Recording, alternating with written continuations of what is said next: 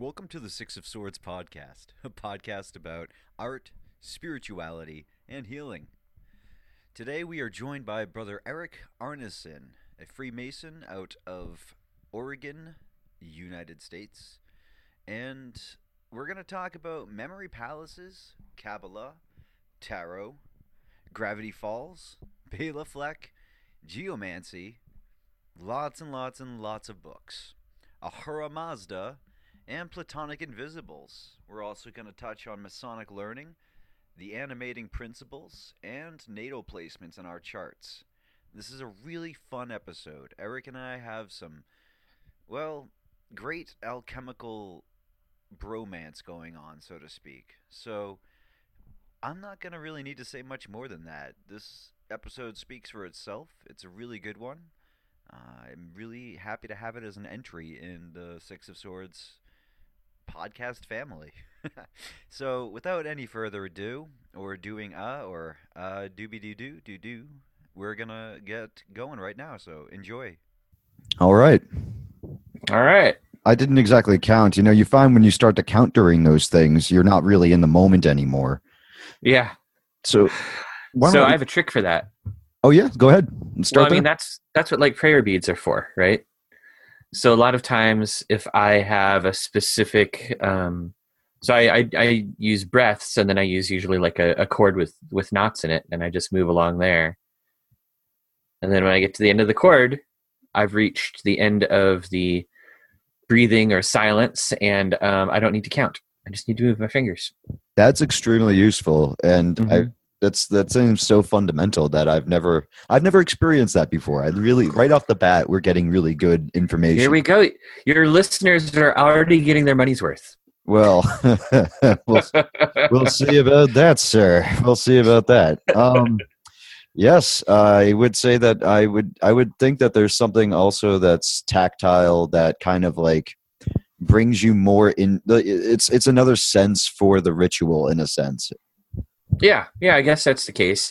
I use I don't remember where I got it, but I have this like spool of super rough, probably hemp twine, and it just has this like earthy feeling to it. So it always makes me feel like I'm some sort of monk in a. Oh, it's even rougher than that stuff. It's like hairy. I've had hemp necklaces. I'm familiar with that. It has got that flaxen kind of like strange, like this doesn't feel like it should be solid sometimes feel to it. Yeah, I always sort of imagine like a monk in a cave out in the desert wearing like the crappiest, roughest like camel hair. Well, not camel hair, but some kind of hair shirt or like a rough jute sack shirt or something. Sackcloth and ashes, right? Yep, totally. But instead, all I've got is a string. Instead, all Eric wears is a string. Don't put that in your memory. So, speaking of memories, now that I've done that, God help us all. I would say you just released a podcast yourself, didn't you? A first one of a certain. Oh yeah, on my Patreon account. Yeah, tell us about that, please. Well, it's, the idea is that, I don't know how often I'm going to be releasing these. I'm aiming for once a month, and I've already missed that mark. But it's just a podcast about using the art of memory to learn the tarot and to memorize the tarot. Particularly because I feel like I don't talk to people about learning tarot very often, but the ones who I do talk to always seem really daunted by the fact that there's so much stuff to memorize. And there is, you've got 78 cards and they all have complicated meanings. And when you take them one at a time or when you take them individually, it can be, in fact, I'd say it's probably impossible to really get a good handle on tarot if you're tackling each individually. Like you have to look at them in terms of a story or in terms of their relationship to each other. Could I say? Have you? So, sorry, go ahead. No. Ask away. The idea is this. Well, it's really I want to get the information from you. It's your spotlight. Uh-huh. I'm gonna add this. Miguel Connor just released on Aeon Byte about 3 episodes ago. the 21 Faces of God. Did you happen to listen to that? Oh, I interviewed that guy too. Did you? Yeah. Okay. What was his name? Robert Bonomo. Yes, Yeah. yes. Okay. It was a fascinating conversation. I really enjoyed talking to him, and we got we got really into tarot stuff. It was pretty cool. That's why I bring him up. Yes. Yeah. His documentary is really nice too. And I would say that, like, I haven't really tackled the major arcana yet. I'm sort of starting with the minor arcana, primarily because the major arcana gets so much attention, and especially if you listen to podcasts about tarot, you can go to Fortune's Wheelhouse, which is this great podcast where they go super in depth into every single tarot card, and they have like an episode per card. I'll add them in the show notes. Yeah, they're pretty cool. And there's a bunch of other tarot podcasts. I don't really listen to them very much. I feel like there's a trap in tarot. Tarot. There's a trap in tarot that you can get too sucked into, like that weird web of correspondences that get assigned to them. But that's anything, isn't it? That's going down a sinkhole, basically. Oh, absolutely. But I think it's particularly gnarly in tarot simply because nobody agrees. Oh, interesting. For instance, like the Kabbalistic associations with tarot, while I like them for some things, they're really new. Would you give an example of one that sticks out to you the most that you tend to think of, like for one? Please. Well, I mean, I'd say that probably the easiest one is the, in the minor arcana, ace through 10 correspond to the 10 Sephiroth. So, like, the aces are Keter and the 10s are Malchut, and in between they all sort of match up. And that would be that 6 with why 6 is so beautiful and wonderful, and the neutral point there corresponding with the sun. Yeah, with Tiferet. Yeah. Tiferet, yeah. Yeah. Which is what I believe that they named Tifa after in Final Fantasy VII, if I'm not mistaken. I have no idea. Well, I mean, they have a character called Sephiroth. Oh, you know what? I think I remember that. I don't really play video games very much, so I'm pretty ignorant about that kind of stuff. We won't judge you here on the Six of Swords podcast. It's okay if you want to judge me. I'm cool with that. No. There's several armed guards that I'm shooing away right now. They're coming. We fended off the defense squad. Yeah. The idea, the Tarot Defense League. Oh, geez. That's a very good point with the correspondence to the Kabbalistic, and I mean you see that a lot more on the two biggest decks we know are the Pamela Coleman Smith Arthur Edgar Waite deck, and of course Crowley with Lady Frieda Harris both deck. Right. Just off the top of those two, the correspondences are much more a part and parcel of the Thoth deck, and I think that's what gives. I don't totally agree with that. Well, I feel. I'll let you. Please go on. Go. It could be that that in the Thoth deck they worked hard to make the correspondences more obvious, but when Waite designed his deck, he totally. Is coming from a Golden Dawn background, and the correspondences are all in there.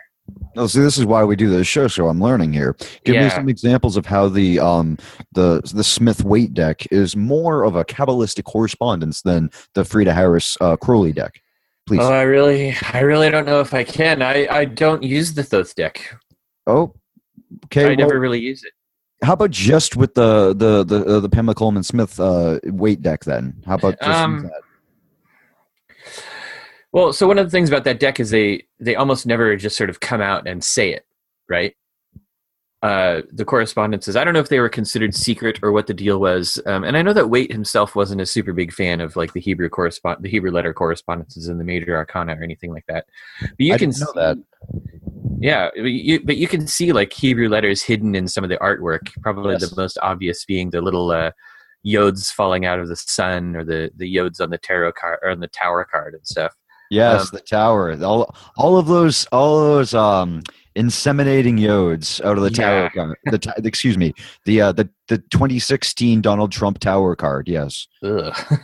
Well, no need for bitter reactions. The idea is that he did correspond in 2016. The 16, he won the presidency, and he's known for the Trump towers and Ugh. all that kind of stuff there. Still gonna have bitter reactions.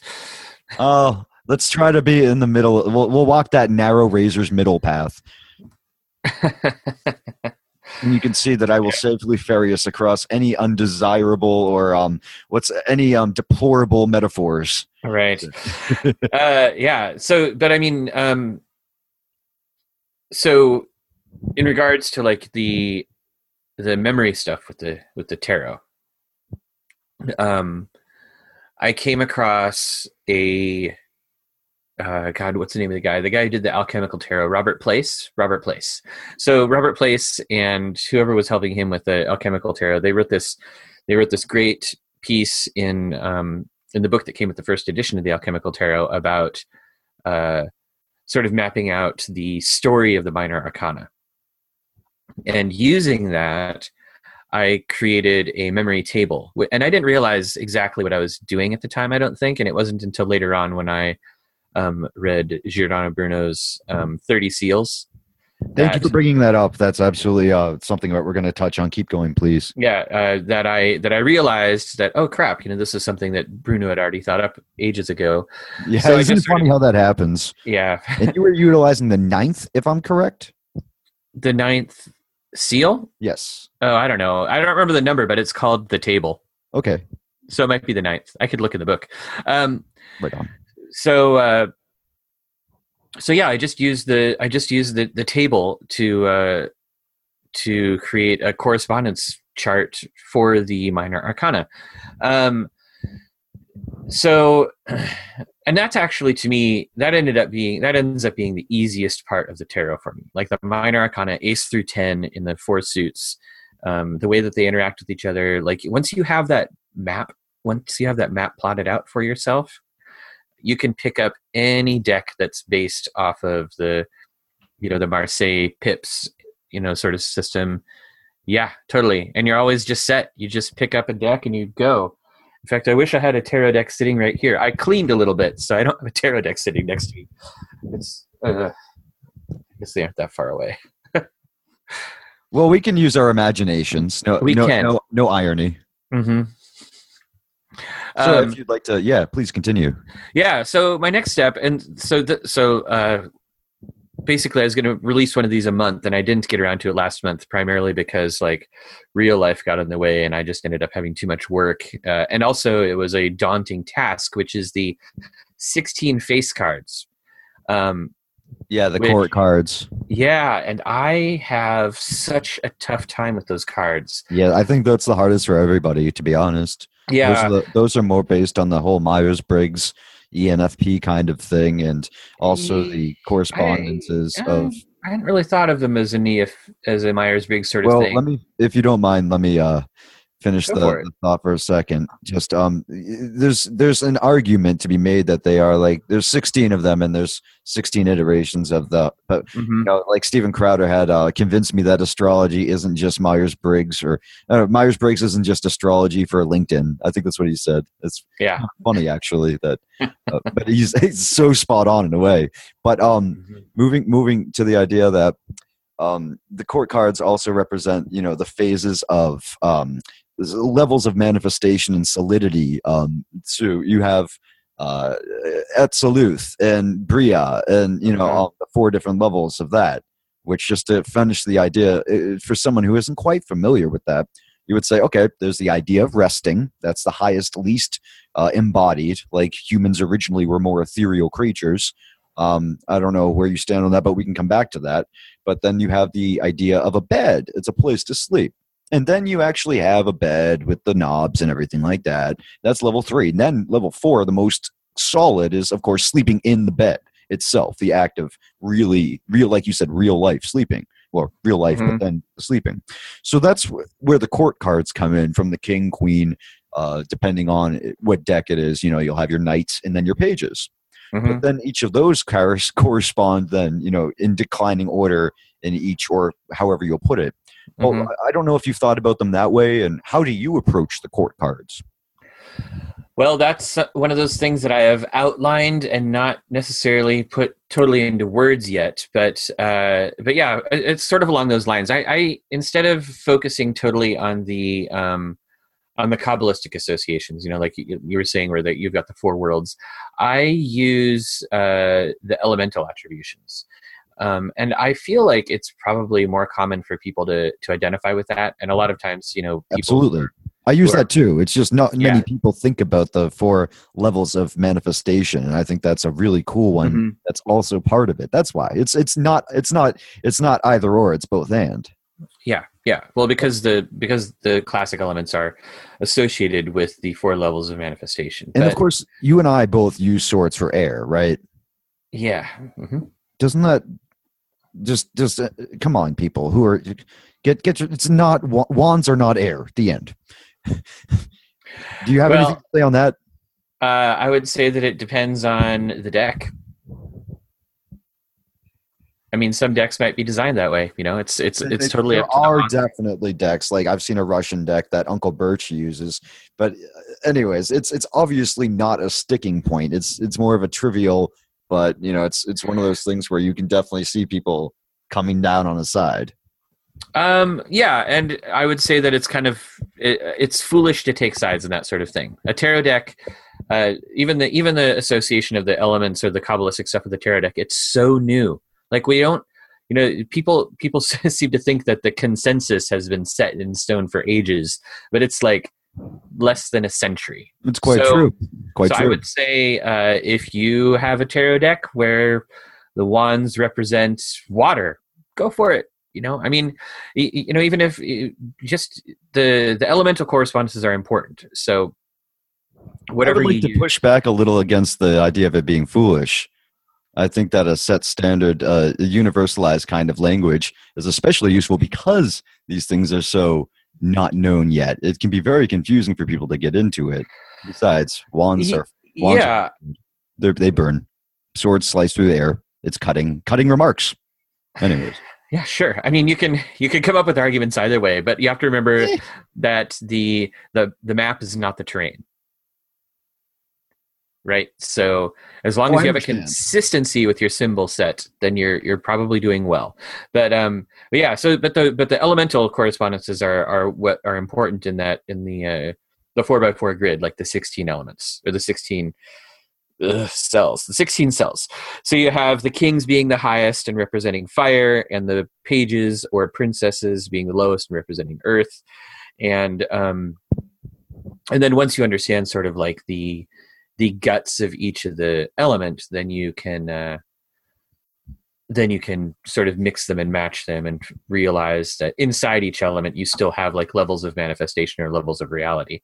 So for instance, the king of wands, I always sort of look at the kind of like first step out of the divine gate in the minor arcana. Everything in the minor arcana descends out of the king of wands. He's fire of fire. He's the ultimate like original spark of any sort of concept or idea cascading down into the world. And then the princess of pentacles, or the page of pentacles, being earth of earth, is the most manifest and most solid of things, kind of at the bottom of the minor arcana. Right. She's like if we were using a hell to heaven scale, she'd be the hell scale, basically. I would, yeah. I mean, I suppose that would be one way of putting it. I would say that she is more the most, I would say, most manifest. I don't know that hell is necessarily the most manifest of things. It's still an idea realm sort of a place. It's interesting you say that. A lot of people tend to think like that 10 of swords feeling, or that complete, or even down to 9, how much manifest that is. And they say that hell is a state of mind or a state of being. And that's something I want to get into in a bit down the line here today. Okay. But basically, it's more of just an idea. I'm not like nailing things down. Like I would nail down saying that it's interesting you use kings as fire, whereas this is coming down to that. Like you can see it different ways, but for my system and how I understand it, the kings would be air. and yes, kings are air, and so How then come? and the princes level 3 is fire for me, for my system, as I understand it. Queens are water and princesses are earth. So it seems like we just invert the fire and the air and how we do it. It seems. Possibly. I You just and put them in. I just put them in order, right? Princesses, princes, queens, kings. Yeah, it's but see, to me the order would be the fire and then the air at the top. That's the order how I would see it. But this again comes down and is interesting because different people have different ways of doing it. Yes. So I'm just using the traditional Kabbalistic association with the elements. Which is strange because the way I learned it through Gareth Knight, it was the way I'm speaking of with air, which he says is the traditional Kabbalistic way, which is interesting. Yeah. I don't know what to tell you, man. Oh, you don't have to. No, I think the whole point is that there are different systems, and people would do well to remember that, especially people learning this. And I'm sure for the occultists or magicians or other brethren listening to this, they probably have a preferred system themselves. And it's important to be able to just kind of like bridge those gaps, I think, when we're coming to the conclusions, and just put down at the little asterisk at the bottom, your experience, your mileage may vary perhaps, but yeah, it could be. I don't know. I mean, you were just arguing a little bit ago that we need to come down pretty hard on a side. I do come down on a side. Well, I think you're wrong. But you're coming down on the side by saying that I'm wrong. Well, sure. Well, I know that was a joke. I honestly, like I said, if you've got a consistent symbol set and it works for you, and you're working with tarot, you're probably doing just fine. It's such a new addition to the occult milieu, and it comes so far. Tarot, at least the way that it's practiced by most people, it kind of springs right out of the intellectual school of the occult.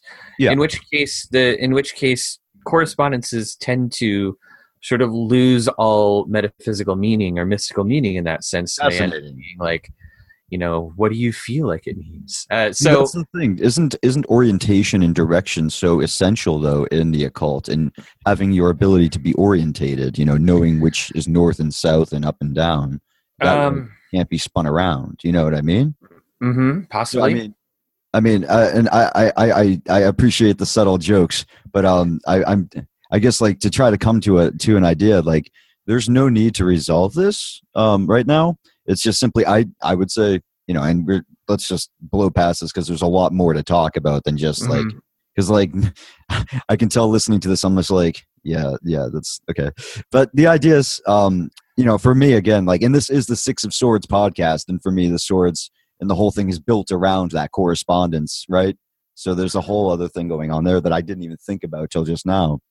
But basically, when we look at these, when you are orientated in the world, you are able to know which is, you're able to interpret. That's not to say you're not Taoist or you don't have to, you can't go with the flow, because ultimately that's the dissolution of all of those things. But then again, that's an entirely different situation, being in the flow in the now of the Tao. It's almost like the Fool card versus the magician who knows this has a name. It's almost like let's spin off into this. You talk about Princess Bubblegum, a recent post you made about, and what did you say about her? I don't know. Scientist, right? You mentioned that she was a particular type of person. Dude, I don't know. What did I say? This was a while ago. No, okay. Well, it was something I tweeted, I think. You made a really interesting point about Princess Bubblegum being a scientifically minded person and how she's all cold and has no warmth or emotion to her, how she's very heavy rationality. Oh, yeah, I probably did. What was the exact quote? Do you have the quote? Not at all. No, I just I thought it's you the way you were talking about it made it sound like you had put a lot of thought into it. Well, honestly, a lot of times when I'm watching Adventure Time, those thoughts sort of come to me and I'm like, oh, she totally said something that made me think blah, blah, blah, blah, blah, blah, blah. And then I kind of put it out of my mind because, there's a lot of stuff to think about out there. That's why it's so fascinating. Because every time I see her, I think about your description. Like, oh, that's funny. Well, I mean, so the Adventure Time world is really fascinating because there's this odd mix of magic. Well, and Princess Bubblegum's view on it is that there is no magic, that it's all just science tricks, and I think there was an episode that sort of centered around this fact that she's like going to Wizard Town. No, that's what it was. This is the episode where she goes to Wizard City with Finn and Jake to get some ingredient to fix some problem that they're having, and she's totally skeptical about all of the magic stuff. And going in, she's just like, every time some sort of magical effect happens, she's like, oh, that's a blah, blah, blah, blah field. Like total Star Trek pseudoscience sort of crap, right? Just comes spewing out of her mouth. It's all like molecular and stuff, like, and she's explaining the chemical or something like that, yeah. Yeah, it's like advanced computer technology, or it's all these sorts of things. And it's something that, like, it introduces this interesting level of doubt into the Adventure Time universe. Because later on you also get the character Betty. I'm only on season 5, so actually I'm going to stop you right here. I should have said this a minute ago. All right. Spoiler free from now on, no more. But, spoiler free, no more. Yeah, it's nothing gets my ire like someone who spoils something in a movie. That's guillotine worthy. But please, without any past season 5. Even in the Wizard City episode, and I have no idea which season that is, so hopefully we've already started talking about it, so you got to pass on this one episode because we're wizards. So even in the Wizard City episode, you don't get the feeling that it was ever really resolved, whether she is right about there being no magic, or whether there are things that she's just like stretching too hard to understand. But what you do get is this like feeling that technology has become so friggin' advanced. Like Finn, the main character that you're identifying with through the show, he's kind of an idiot. He's got no clue what's going on most of the time. He's kind of a happy fool, but he's a hero. Yeah, he is. Yeah. So I guess what I probably said about Princess Bubblegum was that she is sort of like the stand-in for the 20th century materialist in Adventure Time. I don't think those are the words I used, but that's what I'm saying now. Well, I'm glad we could cover that, because it's completely, we're dancing around the Zodiac, the tarot right now. We're talking about art of memory, and you're utilizing a very useful archetype, or you're revealing something hidden in that character, and I appreciate that. And it does and I think that none of us would we would be remiss if we didn't mention Arthur C. Clarke is famous for saying the whole any sufficiently developed, paraphrase here, but any sufficiently developed technology is indistinguishable from magic. I think that's exactly what the quote was. I don't think that was a paraphrase. Oh, it's a paraphrase. Cool. Good job. Is there a paraphrase for the PowerPoint? Okay, this is getting out of control. Someone get the banana guards. Yeah. So one of the things that so let's circle back around to the tarot again. Okay. You killed it, I think. You have a really, without over demonstrating this, would you please just run us through your pip card from the Ace Elementals and then through the 10 with your story of the eggs and the mirror of 2 and 3 and stuff? Would you please? Jeez. No, I mean, you could do it really quickly. It's a pretty elemental story. No pun intended. Yeah, I mean, it's basically the story I use is actually something that I got out of the Sefer Yetzirah. Okay. Kind of. Or part of it, at least the beginning, because it turns out that, like, conceptually, stuff like aces and 2s and 3s, corresponding to the supernal triad of the Tree of Life, the Keter, Chochmah, and Bina. It's not easy to wrap your head around. So a lot of times they're referred to, or they're talked about in this sort of metaphor of, like, before you have number, how do you count 1, right? Yeah. And so the concept is, like, the ace card being the most abstract of a concept, like before a thing has solidified at all, is the ace. It's the idea. It's the beginning, the genesis.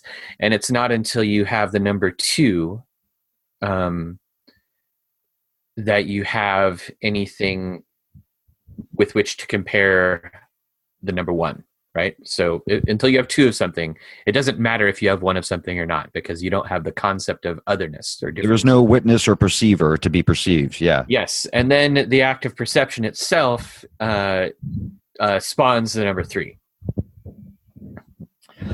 And After that, we get to a point that's solid, right? A resting point. After in that, 4. you get to a resting point in number 4 where things solidify and stop moving. But since the creative energy of the ace hasn't finished, you have to continue moving. So you break through into number 5 where you have motion. 6, I don't remember how I tied them together totally by the time you get to 6, but 6 turns into love, which turns into obstacles, which turns into overcoming obstacles, which turns into building a resolution, which turns finally into number 10, into the resolution of the... It's interesting how you compare 7 to 2 as well. Yeah. I should probably have my notes. It's all good. It's this is like I mean, for different people having different podcasts, I prefer to just get into the intimate. This is about, 6 of Swords is going to feature people who are people. You're not selling a book here. I didn't just release this, that, the other thing. A lot of people, I think, there's a place for that, and continue to be a place for that. But this is more of a like, who is Eric? What's it like? Just and it's still focused, though. It's not like a 3-hour podcast. Like, whoa, we have solid content right now. Well, yeah. I mean, I guess the thing is, it's early on Sundays. I don't often do a lot of thinking on Sunday mornings. I watch a lot of cartoons. that is a good thing to do. That is actually, I'm pretty sure, a commandment in a perfect world. It's one of the top commandments. I'm watch cartoons. Something here. Oh, totally. I mean, I feel like the commandment to watch cartoons on Sunday mornings is sort of borne out in the fact that you can like pick your favorite cartoon and stream it at any time on like your favorite video service or something, frequently without commercials. Every day is Sunday morning these days. That sounds delightful. I wish that was the case. Oh my God, I wish that were the case. Well, yeah. Right on. As a recovering English major, I appreciate the proper grammar. And I will say that basically that just took me in a couple of different directions. I'm thinking about how if you're listening to No Agenda podcast, every day is Thursday. But that aside, I actually have a couple of questions that we're going to pepper in as we go throughout this, and I've decided right now we're going to step left into another room now, this working memory palace of this show. Okay. And we're going to ask you a random question. Can you pick a number 1 through 6, please, quickly? 8. All right, so we're gonna go with we're gonna go with 8, which has 5 letters, and so Eric picked a 5 because a 5 looks like a 3. Sounds good. And a 5 looks like a 3, and when you make the 3 and the 5 get all smoochy, you get the 8. Yep. Fit those numbers together. All right, do you want to try again? Actually, choosing 1 through 6. How about 5? All right, this is good. I like this. I feel like someone suggested that one to you. What's the strangest concept that you can think of? You picked the number, dude, not me. The strangest concept that I can think of, probably the strangest concept that I can think of is one of those strange concepts that I struggle with all the time because I know that it's right, or I feel that it's right, and it's so impossible to... I never feel like when I communicate it to other people that they understand what I'm saying, which means that it's a strange concept in that words don't do a good job at it. I don't think you're going to find it strange. I think it's something that you've already figured out or that you've already heard before, but it is that ideas are more real than reality. I think it's bizarre. I think it flies in the face of everything that our physical, that we have to deal with every day in meat space. But yeah, I think that's probably the strangest concept I can think of right now, like off the cuff.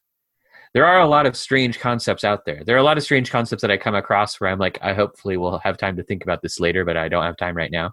We have the time right now. I think that I think for a lot of people who are into this, into the higher levels of awareness, especially people with strong 9th houses, I believe that what you're asking is kind of like a part and parcel because again, the Maya illusion, if we're talking about life as manifestation, the idea being primary, or even animistically speaking, like whatever the force is that deity represents, if you will, the all active creation, a generative principle even in some ways. Yes, I definitely think that the idea of, again, you get philosophers talking about the idealist versus this, that, the other thing. And I do get on board with life is but a dream in some senses. But again, yes, it is extremely difficult from manifest level to speak of unmanifest level. Hence, the Tao that can be spake is never the true Tao. Yeah. And that's why symbols are so useful. Yeah. Yeah, but I mean, like, the corollary being that, like, we speak in symbols. Our language is made of symbols. Probably everything that we see around us is a symbol, no matter how complex, of some, pattern of photons that our eyeball is turning into something that our brain can digest. Photons or possibly waves. If particles aren't real, then it's all waves, but I don't know. Perhaps. Well, I mean, that's also a funny thing. Photons themselves, or like when you get down to particle physics, like the particle wave duality of a photon is bizarre, because it seems to indicate that the observer affects the observed. Yes, no, you're quite on board. I think that I think a particle is a particle when observed because it freezes. It has something to do with that. No, that's not it. That's not it. It's even weirder. If you're looking at a photon and expecting it to be a wave, it acts like a wave. If you're looking at a photon and expecting it to be a particle, it acts like a particle. No, see, I'm familiar with that, but what I'm saying is different. I'm saying I don't think I'm incorrect, actually. I would argue against that. What happens when you're in the act of perceiving? And again, these words particle and wave are already faulty. Well, I guess when you're talking about observing a photon, the act of perception is frequently passive, in that you have to wait for the photon to hit something. But like on the macro level, like where we live and exist and have our consciousnesses, like the act of perceiving, I mean, I don't know. Vision still depends on the dual nature of a photon in order to work. These again are terms now. I mean, without throwing the photon out with the wave bathwater. I would say that I had to get that out. You knew what I was going to say there. It's good though.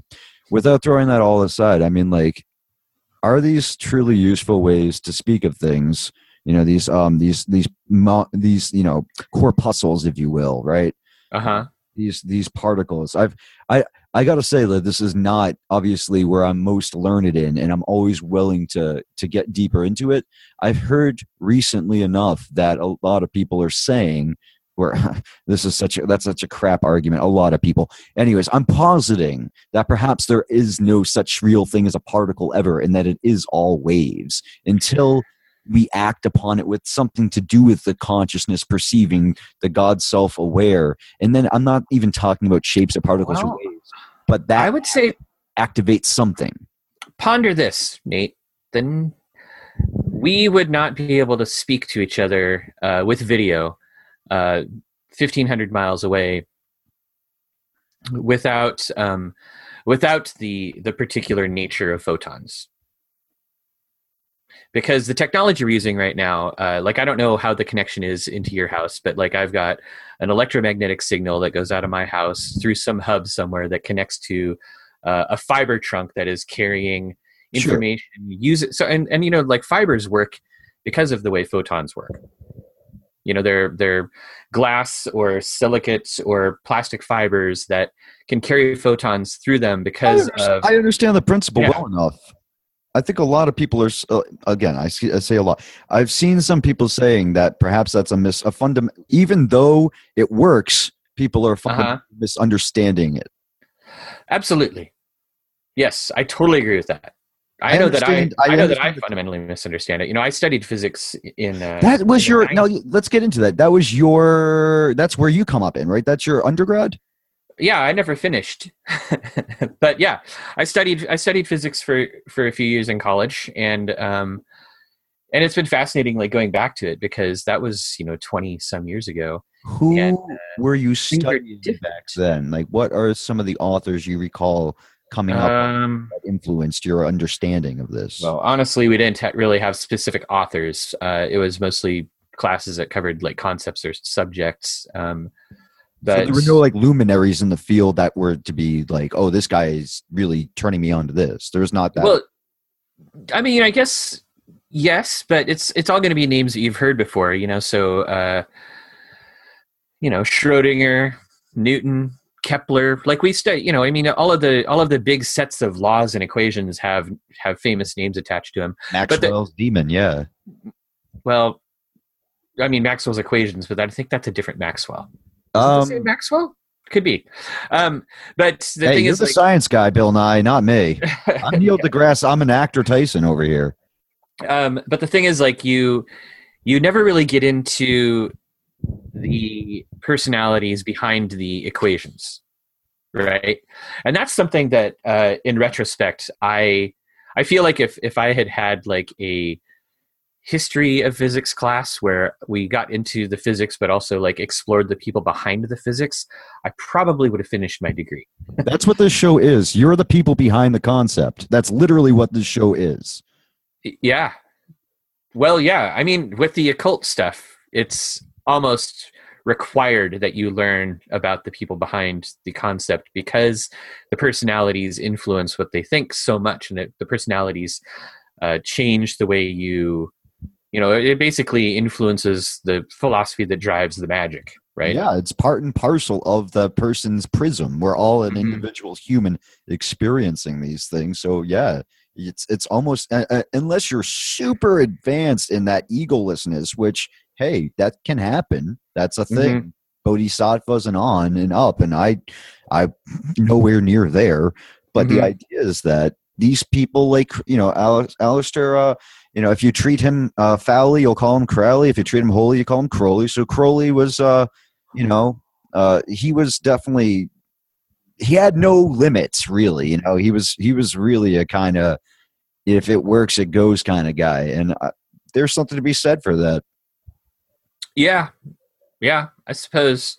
I think, I've been. Crowley stuff has been coming up a lot in my conversations lately. I've never been a really big fan of Crowley's. Like, I haven't really studied a lot of his stuff. Same, to be honest. I think I've only read like one of his books, and I've read like some of the like the Liber pamphlet style stuff that's out there. And I've never really been a huge fan of his, but at the same time, like if in a historical context, he sort of set off against the Golden Dawn, right? So you have like these two schools of the Golden Dawn and Crowley. And I think Mathers got destroyed at the end of that, didn't he? Or was that Westcott? One of them had it bad. It was Wim Westcott and MacGregor Mathers, who were really the two big shots who started that. Yeah. But I'm not a huge, I'm not an expert on that particular story, but yeah, like the Golden Dawn fell apart and splintered into tons of different little things. The OTO didn't necessarily fare a whole lot better, but it survived a little more stronger, at least more publicly. And like the Golden Dawn is out there, but again, you still have, from what I can tell anyhow, tons of different splinter factions and stuff like that. Yeah, the Caliphate and stuff. Oh, that was OTO. Sorry. I'm getting my splinter cells crossed. And then there's the combinations, like the Open Source Order of the Golden Dawn out of the Bay Area, which is a Thelemite Golden Dawn group.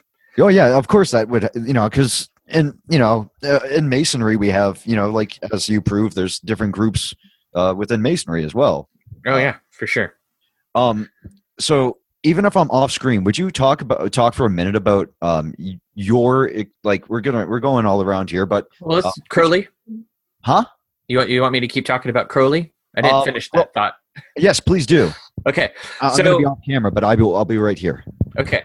So in going through, like, Crowley's been coming up a little bit more, primarily because I've been getting into the Greek magical papyri, and Crowley has Liber Samech, which is about the Stele of Jew, otherwise known as the headless rite or the bornless rite or the headless ritual. It's the one with all the barbarous names, and the I think what happened is Crowley was using it to contact his holy guardian angel or something of that nature. But the fact that he kind of went off Golden Dawn script and explored this new area of magic that was just beginning to come to light again. Gave me a little bit more respect for him, and especially as I myself started to become kind of disillusioned with Golden Dawn style magic.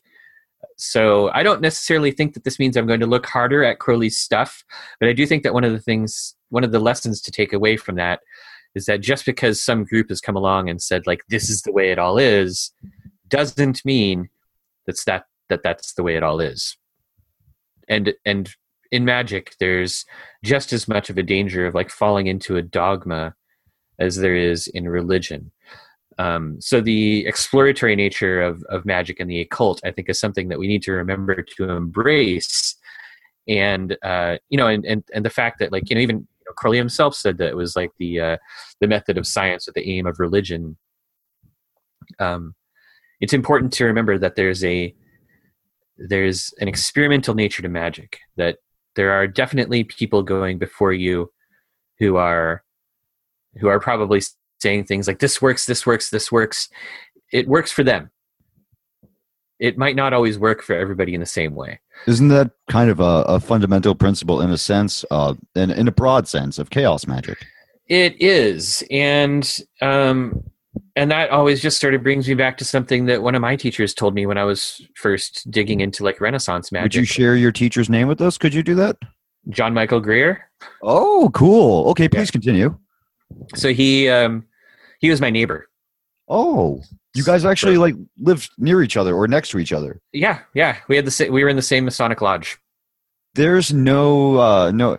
How many more times in our life, my brother, are we going to say there are no coincidences?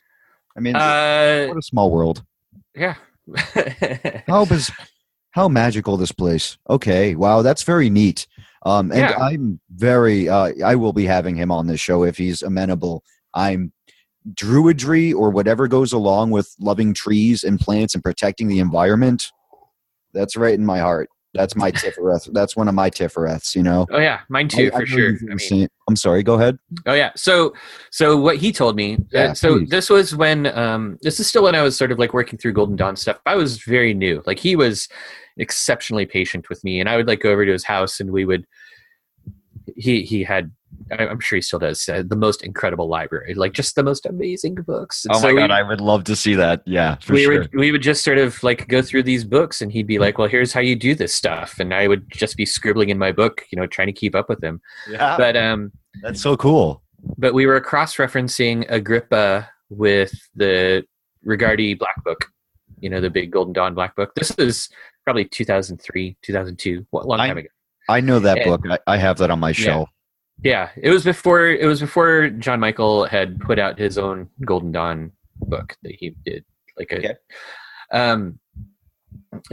I just remember we were sort of going through it and talking about how to construct planetary talismans and that sort of thing. And I was like, well, how do you I would ask these questions like, but there's all this stuff missing. Like, how do you do this and this and this? And how do you do this and this and this? He's like, oh, well, you just have to make that stuff up yourself. And I'm like, what? What do you mean? There's no ritual for this? Like, there's no set ritual? And he looked at me, he goes, Eric, the more you read Agrippa, the more you're going to realize that at some point somebody made all this shit up. That's fantastic. I like that a lot. I like that a whole lot. He probably didn't use the word shit. He doesn't really use profanity very much, but it was such a light in my head. I was just like, oh. I realized that there was something to chaos magic. Yeah, I mean, like, it's Pete Carroll's saying it works in practice but not theory. Yeah, I guess the way I look at I don't have like a huge amount of like Pete Carroll buy-in. I very much fight against the idea that all magic is psychological based stuff. I call self-hypnosis and that sort of thing. But I do think that there are parts of it that are. I think self-hypnosis. It depends on which, plane of reality it's working on, or which sort of, how it's sort of affecting you and how it's sort of affecting the world around you. And I'm not sure it's difficult to prove one way or the other. I have an example from a recent magical operation that I did. Okay, please. So, and tell us as much I about that as recently- you're comfortable. Okay. Hello? Yeah, I mean it's No, um I'm sorry. Are we skipping right now? Can you hear me? Jason Miller, sorcery guy. Eric, can you hold My on one internet second? connection is unstable, says the internet. Right. The internet's kind of hopping around for a second. I will slowly and email me when I come back. What's that? Am I here? Yeah, I can hear Am I you here? now. Can you hear me? Yep. Okay, All right. we're It looks back. like it. All right. Sorry about that, folks. I'll either edit that out or add some elevator music during that part. You But, know what? I think the photons got angry. It could have been because I was calling them waves, and they decided to flip us the bird. Yeah, flip us the particle. It could be, or they were waving and saying we're actually waves. But yeah, It I could think be. that Yeah, I'll despite see. that- Let me see if there's a way for me to turn down the quality of my video or That'd be something. great. I don't know. I do not know how to use Zoom very well. I've definitely appreciate that it's not a Google product for one thing, but Mhm. I just canceled my Netflix even though Stranger Things 3 is on the horizon. I'm definitely 5 seconds of looking at people. I'm not supporting a psycho company like that. That's ridiculous. It's exactly how you train people to become. I mean, it's like late onset emotional flatness without using any medical terms. It's a destructive anti-human policy. Do you agree? Do you understand? Do you see what I mean?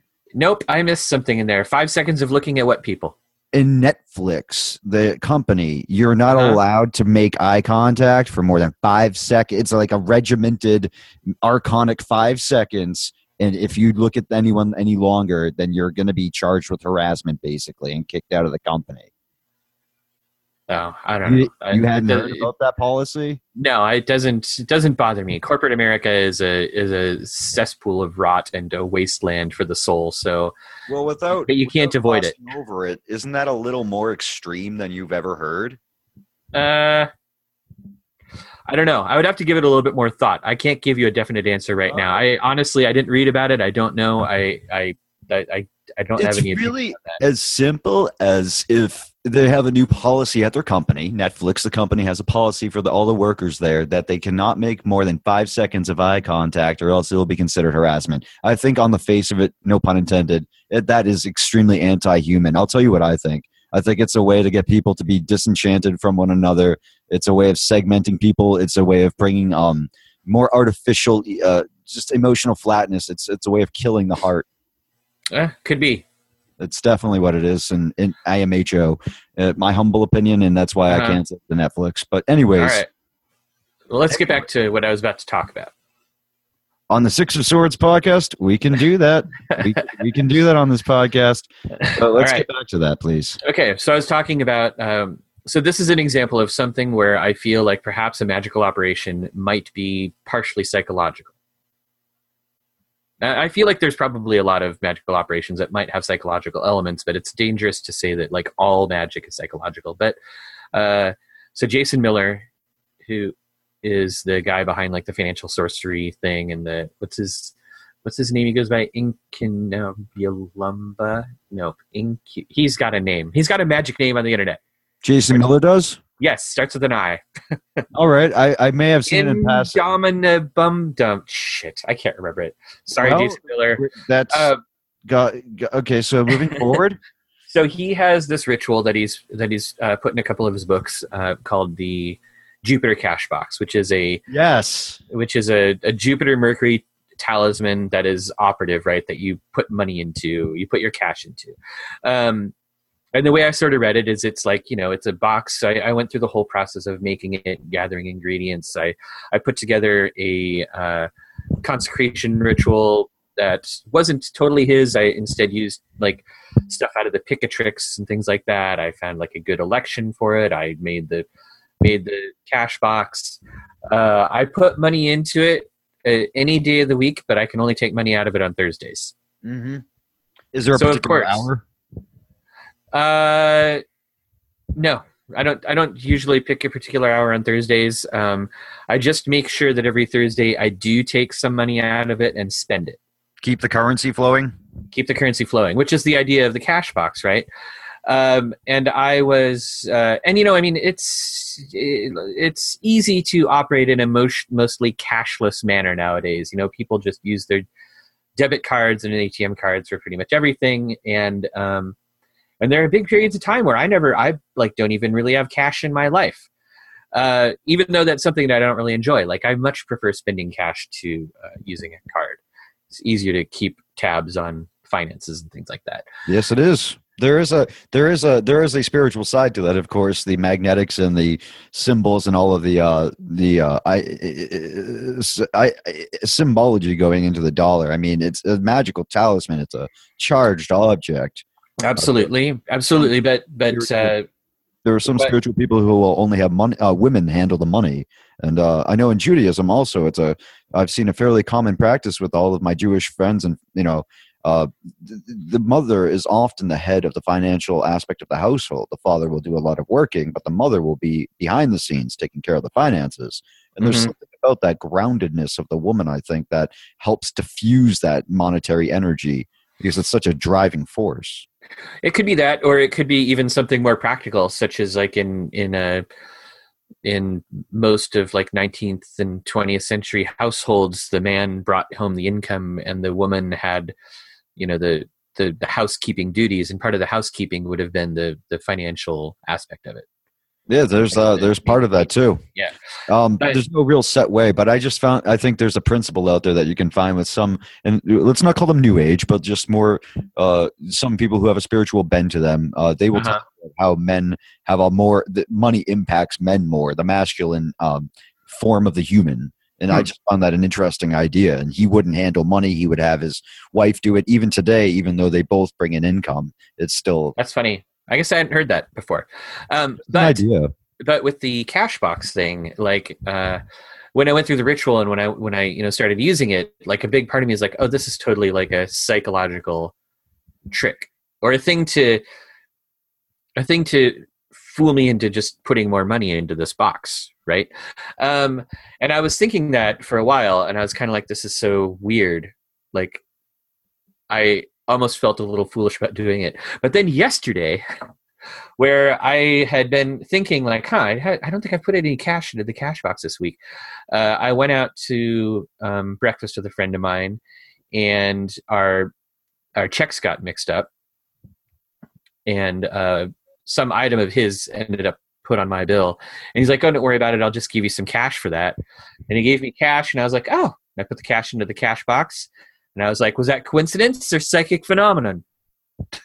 Yeah, did you cause that to happen, or did you know it ahead of the event so you didn't have it? Yeah, that's always a question I have as well. As Nathan Lee says, there is no such thing as coincidence. I didn't say that. Oh, you totally said it about half an hour ago.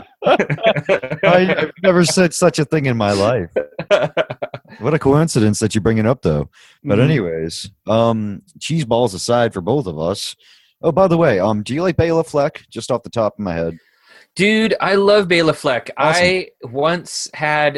I once went to see Bela Fleck at the Brit in Southern Oregon, and I sat like 6 feet away from him, and it was fucking incredible. Awesome. I once had a synesthesia experience listening to Bela Fleck. It was like maybe 5 o'clock in the morning, like the sun was just coming up. It's probably a little later than that. I think it was fall. So probably like 7 o'clock in the morning or something. And I was sitting on a couch and I had this blanket over me and Bela Fleck was playing and I could see Bela Fleck moving in the patterns of the blanket. I love Bela Fleck. That's awesome. Bela Fleck. Well, it's just like, I don't know how psychic powers work, but and I have like very little control over mine, but I don't know how I do that stuff, but like somehow Bela Fleck whispered on the head and then I had to ask you. Yeah, I haven't listened to Bela Fleck in a little while. I'm actually going to write that down. Look up Bela Fleck. Bela Fleck. Cray cray. All right. Also, we have other shows that we apparently share a lot in common as far as our artistic desire and interest. And Gravity Mother Effin' Falls. Yes, I love that show. Just talk for a minute about that show, please. And I've seen it all, so spoiler, folks. Too bad. If I've seen it, it's going to be talked about. You can. Yeah, that's how the spoiler thing works. It's all you. It's my show, dude. It's really, totally. I understand. I got to say, like, I'm not going to cut my own head off. So please continue. Well, Gravity Falls, like, I feel so. There's a whole family of cartoons these days that are, and it's got to be just because there are generations of children who have grown up watching cartoons and now are stuck watching cartoons with their children. So we have like Rick and Morty and Gravity Falls and Adventure Rick and Morty I don't think is aimed at kids at all, but Gravity Falls is totally aimed at kids. It's a Disney show. Got it. Well, okay. I would say that Rick and Morty's aimed at really old kids, but please continue. But the thing that's so great about Gravity Falls is even though there's like this surface wonderful little kid adventure show that's going on. Yeah. There's like a deeper story. There's a thread. There's a story arc that stretches like the whole 2 seasons of it. It's incredible. Which is pretty brilliant. Yeah. Like the setup and the continuation of it.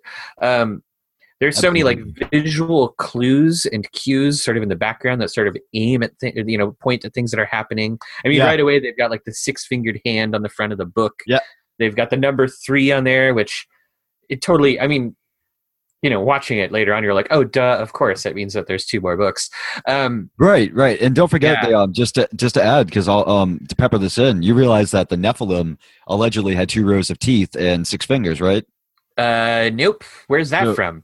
That's hashtag general knowledge. Hashtag general knowledge. You can't just say hashtag general. Like I said, we already started this conversation off with like the fallacy, the fallacy of authority and all the fallacies. So I said we're just gonna have to go with it. But yeah, but I'm just wondering where you read it. Where did you see? You read it? As far okay, so I go to a UFO group, and that's one of the things that was actually mentioned yesterday.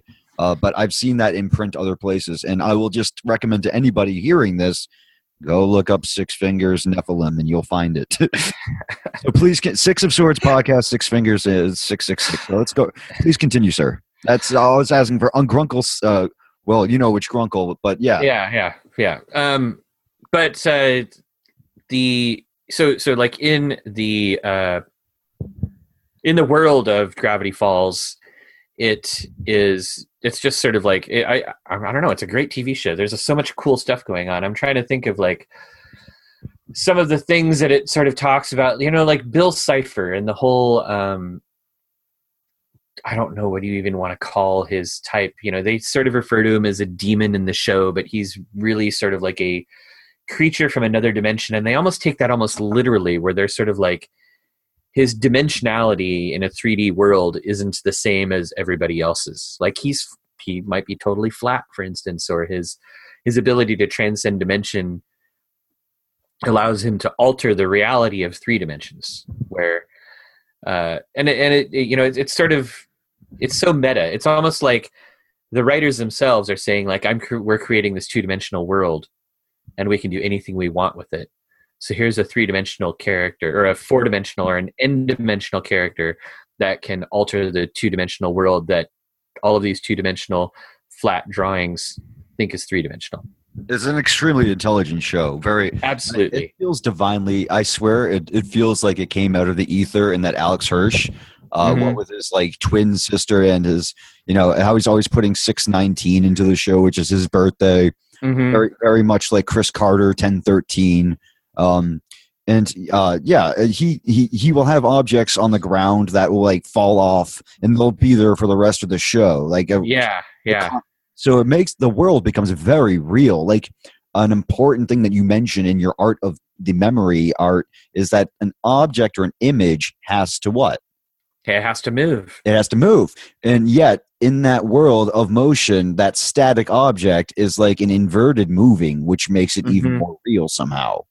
Yeah, it's the difference between in Bruno's parlance, like the adject and the subject, right? Yes. Would you please describe that?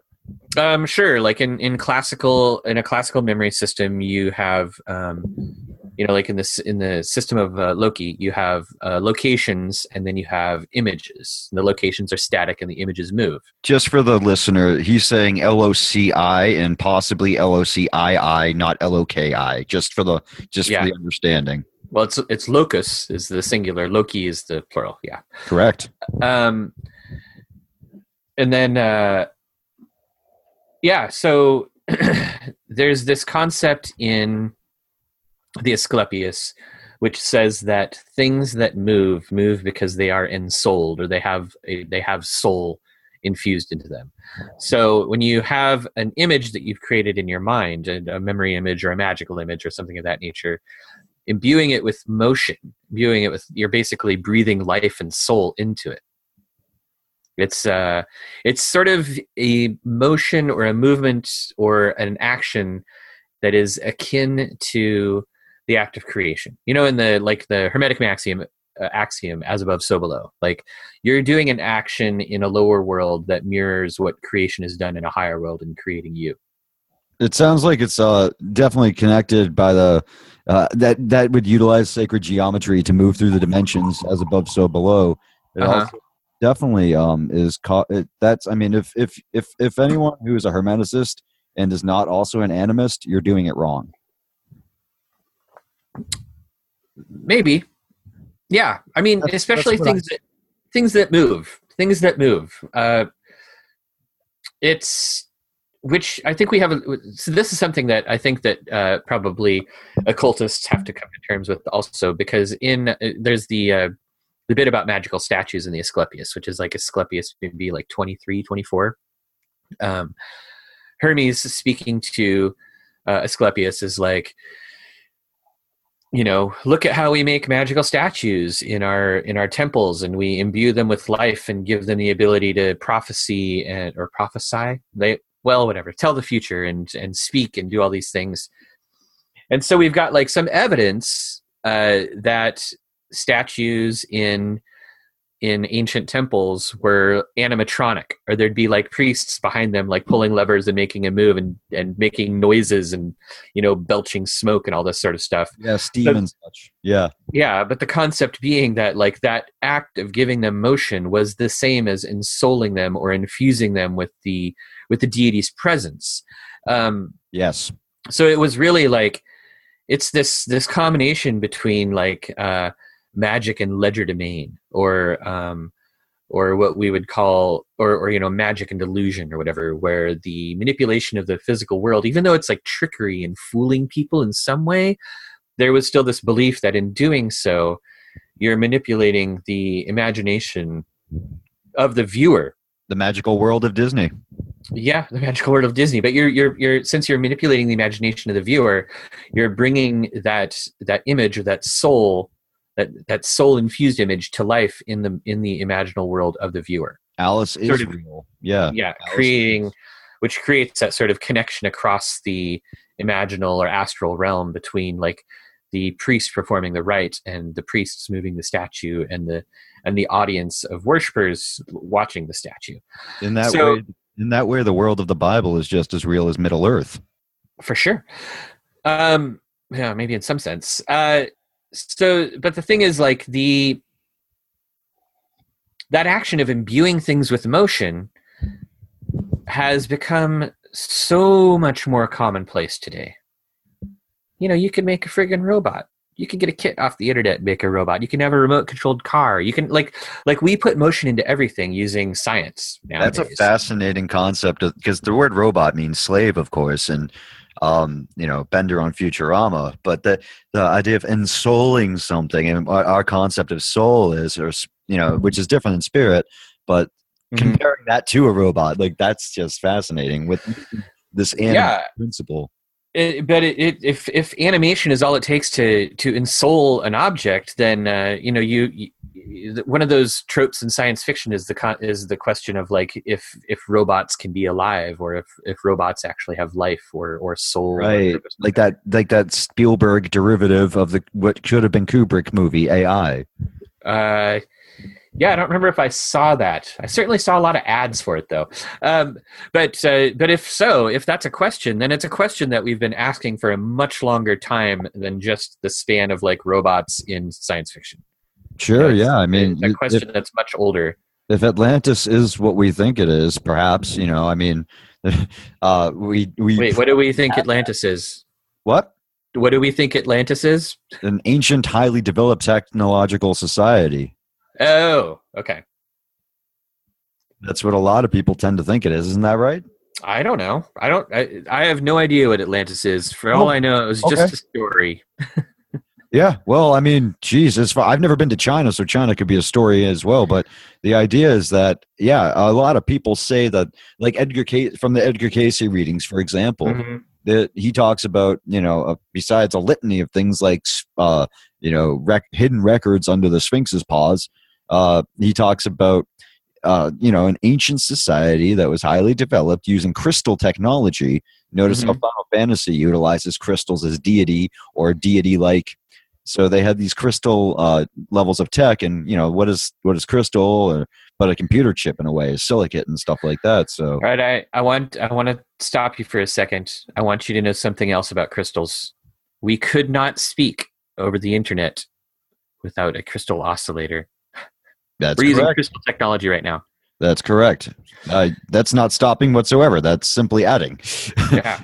Because again, by to say stop in quite legitimately, we are saying to say stop is the purest death. There's no real, even death. What we think of death is not a stop. Of course, in the death card in the Thoth deck does a great job of showing that spiraling kind of energy flying out of him. Mm-hmm. And I think that's fascinating that, 0 Kelvin, right, would be ultimate death. I think that's like a non-extant state. It's almost like beyond Ein Sof or whatever. But we can't get there. Correct. Which is pretty awesome. Well, I don't want to be there either. Well, yeah, it would be chilly. I was thinking it would be a little tip and nipply out there. Yeah. And no one can hear you scream. Not like underwater where you can hear people scream. But anyways, the point is that we have this manifestory agent that is always ever moving. And I think I'd like to ask you what you think about things like the I Ching with that, or the I Ching with reference to that. Do you know anything about the I Ching? I read the book, that gray book that was translated from German ages ago, and I played around with the I Ching a little bit. I never really spent enough time with it to get a good handle on it, though. It's quite like a computer program in a way. Well, sure, in the same way that geomancy is, right? Because you're basically dealing with bits. So you have... Please explain a bit about that, because I'm new to geomancy still. Basically a 6-bit number. Explain that, because I'm new to geomancy. Oh, geomancy is, which I originally learned also from John Michael Greer. I had a feeling. Is basic. Yeah, well, he's written a number of books on it. He was really into it for a while, but he basically originally described it to me as a poor man's astrology. So it uses some stuff in similar with a system of astrology, but it's basically just sort of a random generation of what is it? 6? Wait, hold on. Let me do the calculation here. All right. I mean, it's completely fitting to have bits of 6 on the show. 4 bits. There's 4 bits. 4 bits in geomancy, an on-off sort of thing, right? Where you have either 1 dot or 2 dots in each line, and they create this pattern of. So there are 16 different geomantic figures. Okay. And there are 64 different I Ching hexagrams, right? I believe so. Yeah. Yeah, there has to be, because there are 6 lines in a. Yeah, it's an hexagram. 8x8 thing. Yeah. Mm-hmm. Which is 64. So that's 6 bits. Just like Nintendo goes in and stuff like that. It strikes me. 64, 32, etc. Nintendo was an 8-bit system. But that's my point. It's always done in increments of 8s and stuff like that. But let's. Well, it's a power of 2, is what it is. There you go. So that's what a bit is. A bit is a 0 or a 1, and it has to do with like the like a base in a number system, right? So like our Sure. normal number system is base 10. So But geomancy ties into that because it utilizes the same structure. I feel like they sort of tie in just through the fact that they are like an on-off sort of thing, where you have a 0 or a 1 in each line. Yeah, fundamental But- duality thing going on. Yeah, but I did recently speak to somebody who knows a lot more about the I Ching, and when I brought that up, they were like, "Nope, there's no correspondence." Did Because they they give a aren't. reason for that? Well, there's no evidence that they're related. And the systems that they use and the way that they work, they just are completely different. The only thing that's similar is the bit based generation of stuff that you're looking up. That's interesting. I'd say we can put that aside for now. I think it warrants further study despite this one individual. But yeah, let's keep going with the geomancy. Well, I mean, you would expect there to be some correspondence, but there really isn't. Like if you try to compare geometric figures. And Okay. Well, like I said, we can put that aside Yeah. for now. But let's talk geomancy specifically. Okay, so what happens is you use some random pattern of some sort to generate an odd or an even number, and you use that to decide if you're having 1 or 2 dots in each row, and then through that you come up with one of the 16 hexagram or 16 geometric figures, and you look it up, and there's this complicated chart. I haven't actually done a geometric reading in a long time, so I don't remember the way everything works. But I think what happens is you generate 4 figures. You use those 4 figures to derive another 2 figures, and then you use those 2 figures to derive the last figure. And it's done using like bitwise mathematics, which is just great. Like you use and ors to combine your figures to come up with the final figure. And then those, depending on where they are in this chart of 7 or 8 or however many are in the original chart, get mapped onto a house system that is very similar to astrology. And then you look at that house system and you have a reading. So the reason that this was considered sort of the poor man's astrology was that, first of all, it's fast. I mean, nowadays we're spoiled because anybody can do an astrological chart. You just download the software and you're like, oh, look at that. I've got my Pluto is humping Venus in the 5th house or whatever. But You know what's really funny, dude, is that my Pluto and Venus are conjunct. oh, well, You just picked up on something. It means we're going to get into this as we go further. Mhm. We're going to talk about that, but please continue. So it's kind of like the zodiac-ish.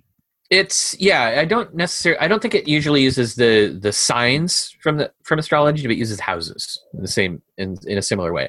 Okay. But astrology, like getting an electional chart or some sort of astrological chart plotted, it's very time consuming if you do it by hand.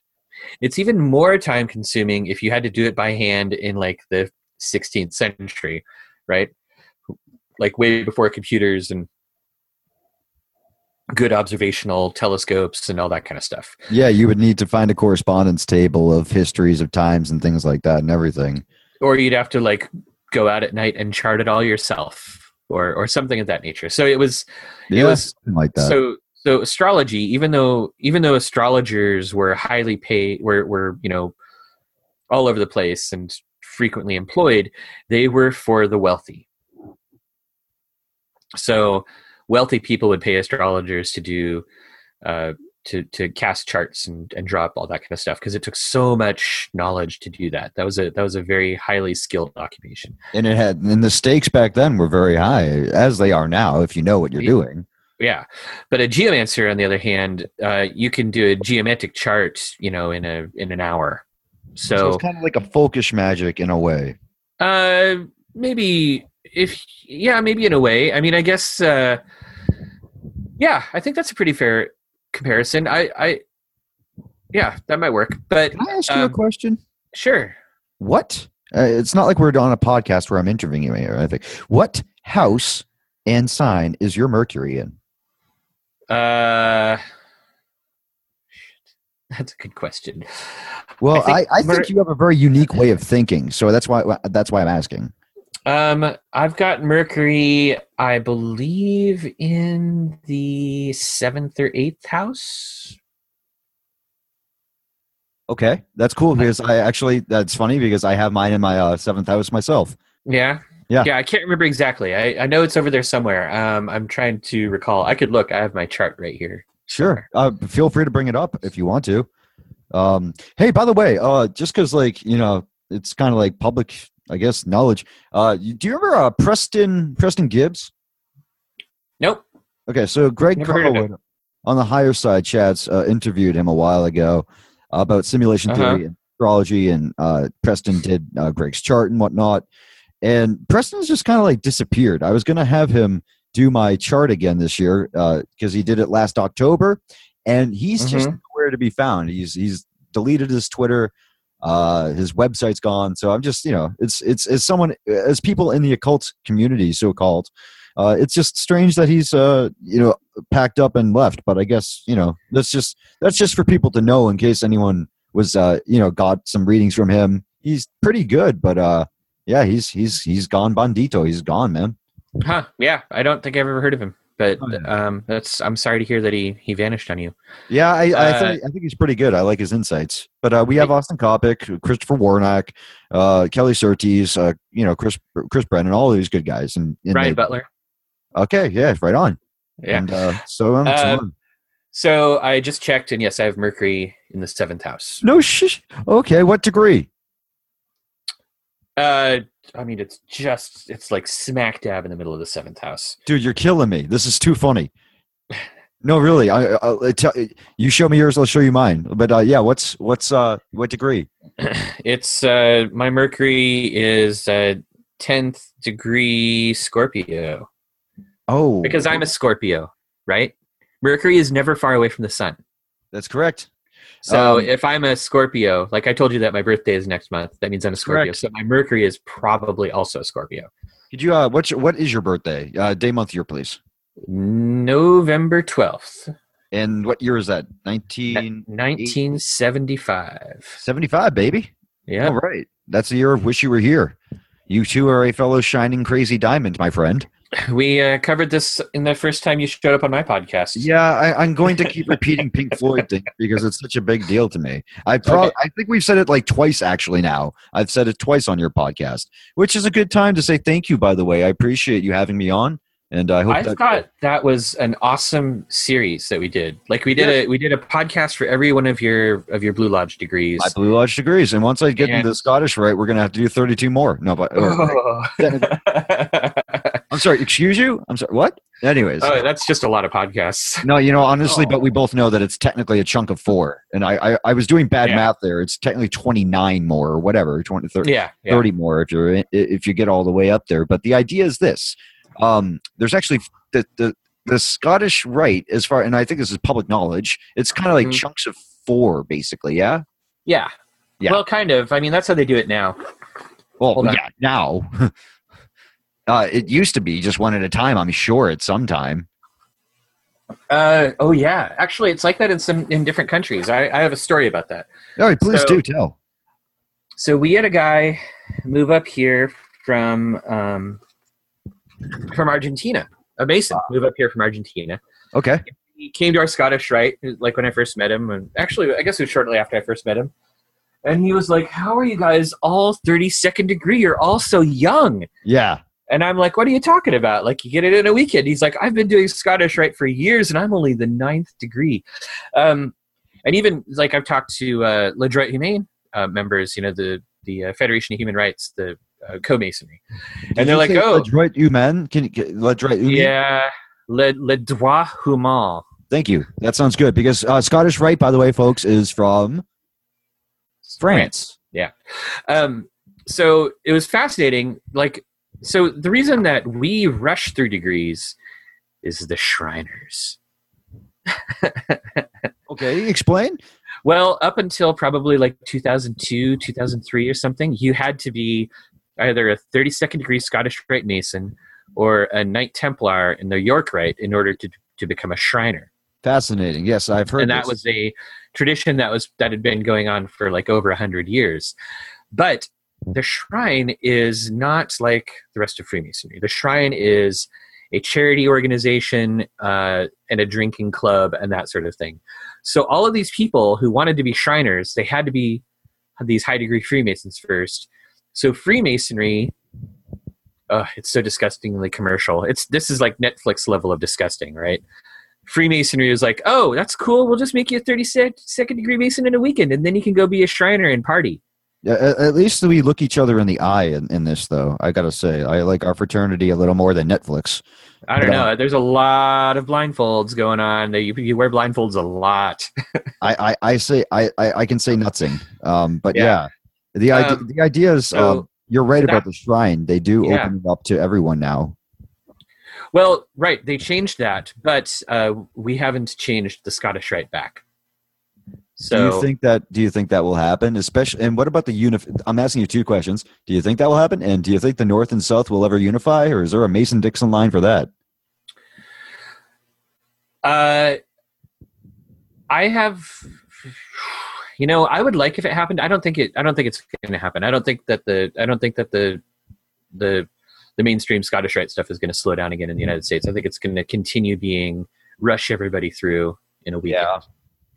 I'm not super happy about it, but I think that one thing we can do is just make sure, like there's a tendency in the York Rite to do that now too.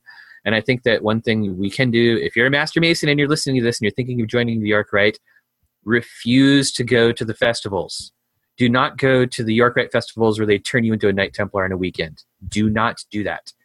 York Rite. I hear you saying the same thing. I would say the same thing about those 1 day, all 3 Blue Lodge degrees. The problem is you're unlikely to catch a candidate soon enough to keep them from getting into a 1 day class if that exists. But we don't do 1 day classes in Oregon, which is why Oregon Freemasonry is the best.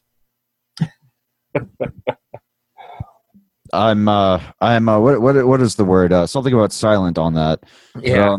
I will let you. I will defend to your death the right to say it. Or wait, someone's death. I didn't mean. Yeah, I mean, maybe that was like a Freudian slip.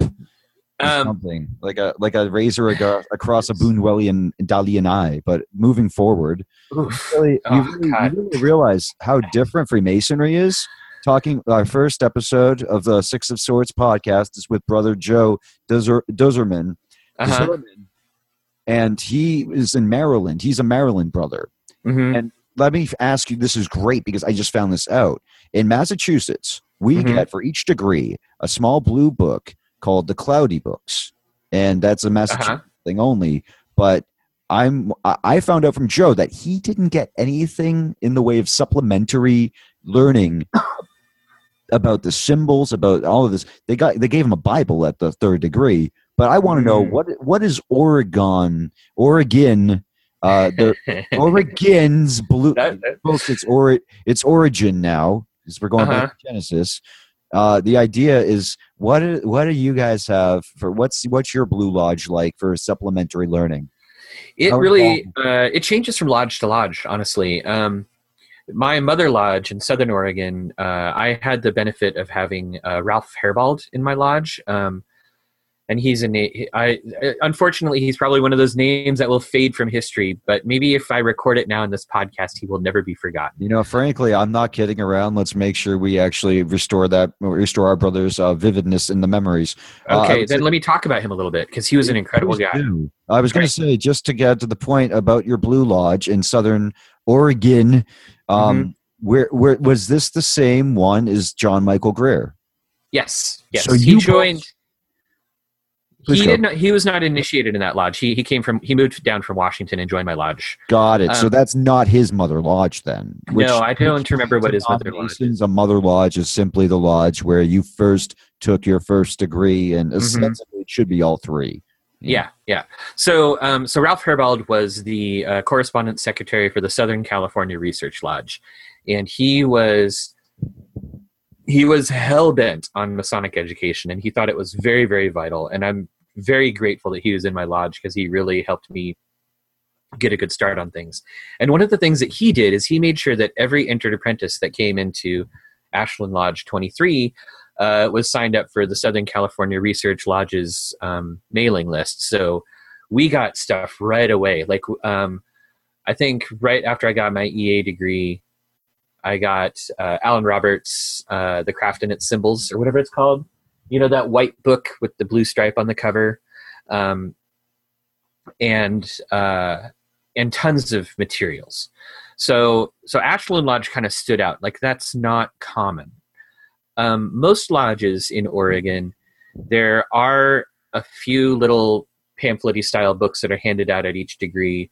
One of them is the cipher for the candidate's lecture. And the second one is, there's always like a little booklet that's like, here are some things to know about the blah, blah, blah degree. So we have one right when you're given a petition, which we call On the Threshold, which is a little degree pamphlet that just talks about, like, here's what Freemasonry is, you know, really bland stuff. Like the first episode of that BBC documentary that just came out, just super bland Masonic stuff. But I do know that there's this huge thirst for Masonic education in Oregon. Like, it's like, and I think this is happening across the country where Masons are coming in and they're just read my mind. Like, why is Freemasonry so boring?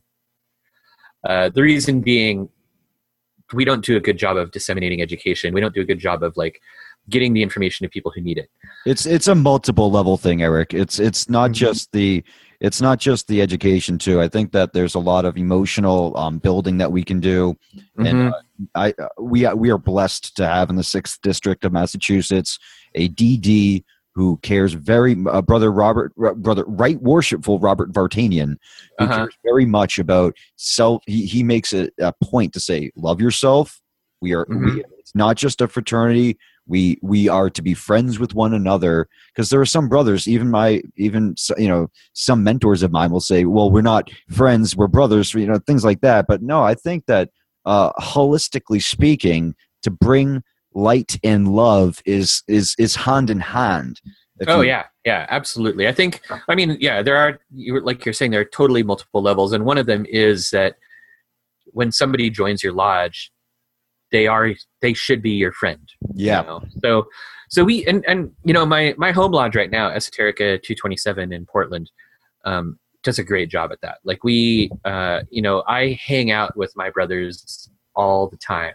We have brunch every week. I have brunch with some of them every week. I hang out with others on other types of the week. We meet for coffee, and there's a lot going on there. And it's really wonderful to hear that. Yeah, it's a wonderful lodge. It's an incredible group of brothers. I am extremely fond of every single one of them, and I'm super happy to have found the lodge.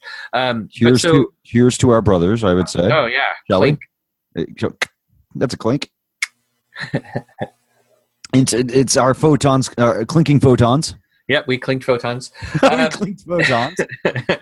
So title, folks, clinking photons. So I did. I have a halfway success story that comes out of this, which is that. It's funny because the 6 of Swords card is the success card, in that, in one sense, of course. Please continue. So people had been bugging me for a while, like, for book recommendations. So I wrote up. I put a ton of time and effort into, like, making this recommended reading list for Freemasons. It's 3 degrees. It breaks every degree up into, like, here's history, here's philosophy, here's blah blah blah blah blah blah. I like that. Great long thing. I tried to keep it under 1,000 words.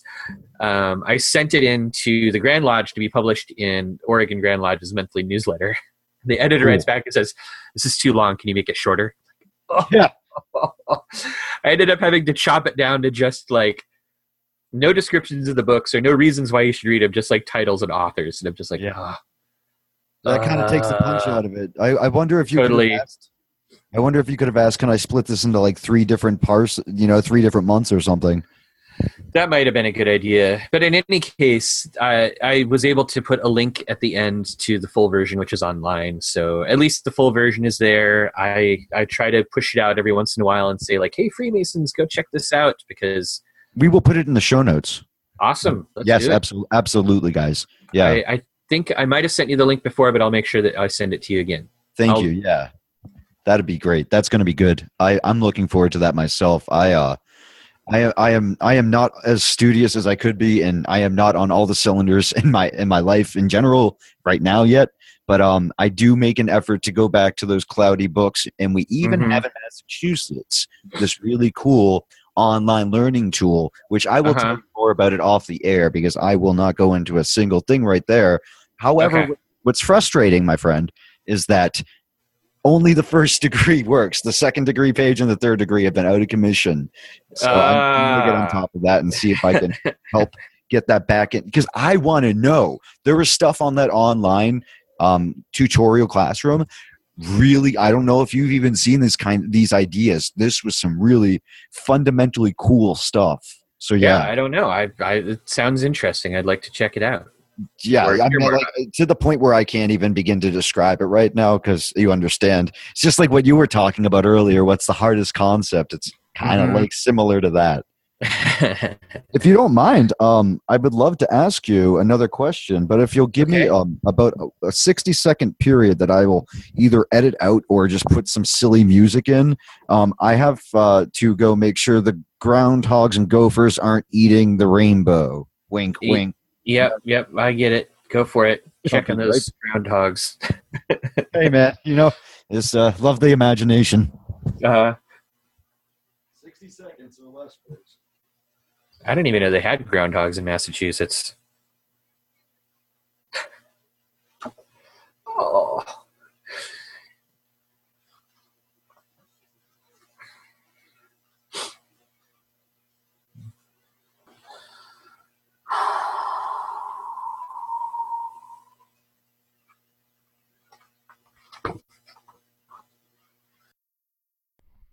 So, I bet you're really enjoying this episode so far. I know I am. I've been getting a lot of emails and DMs on Twitter asking me where people can reach me if they want to donate. And for now, the easiest answer is you can go to www.occultfan.com, and on the landing page, you'll see a little PayPal donate button. And for now, that's what you can use. And again, this is the $200 section or above. If you donate that much for this month's episode, you're going to get your executive producer credits or associate executive producer credits. And that'll be the chance for you to get something said on the show as well. If you have any comments that you'd like to make about previous shows or whatever really is on your mind, I'm going to give you the opportunity to say that here. And, up to my discretion, of course, but I trust that our audience is cool. So this will be the part where you get to have your message read. I will also be giving away a long-term, similar to what No Agenda has, as far as a night system that I'm still coming up with, but pretty much we're going to be using the tried and true method that I respect a lot that they have employed, and again, we're going to be utilizing that on the Six of Swords podcast.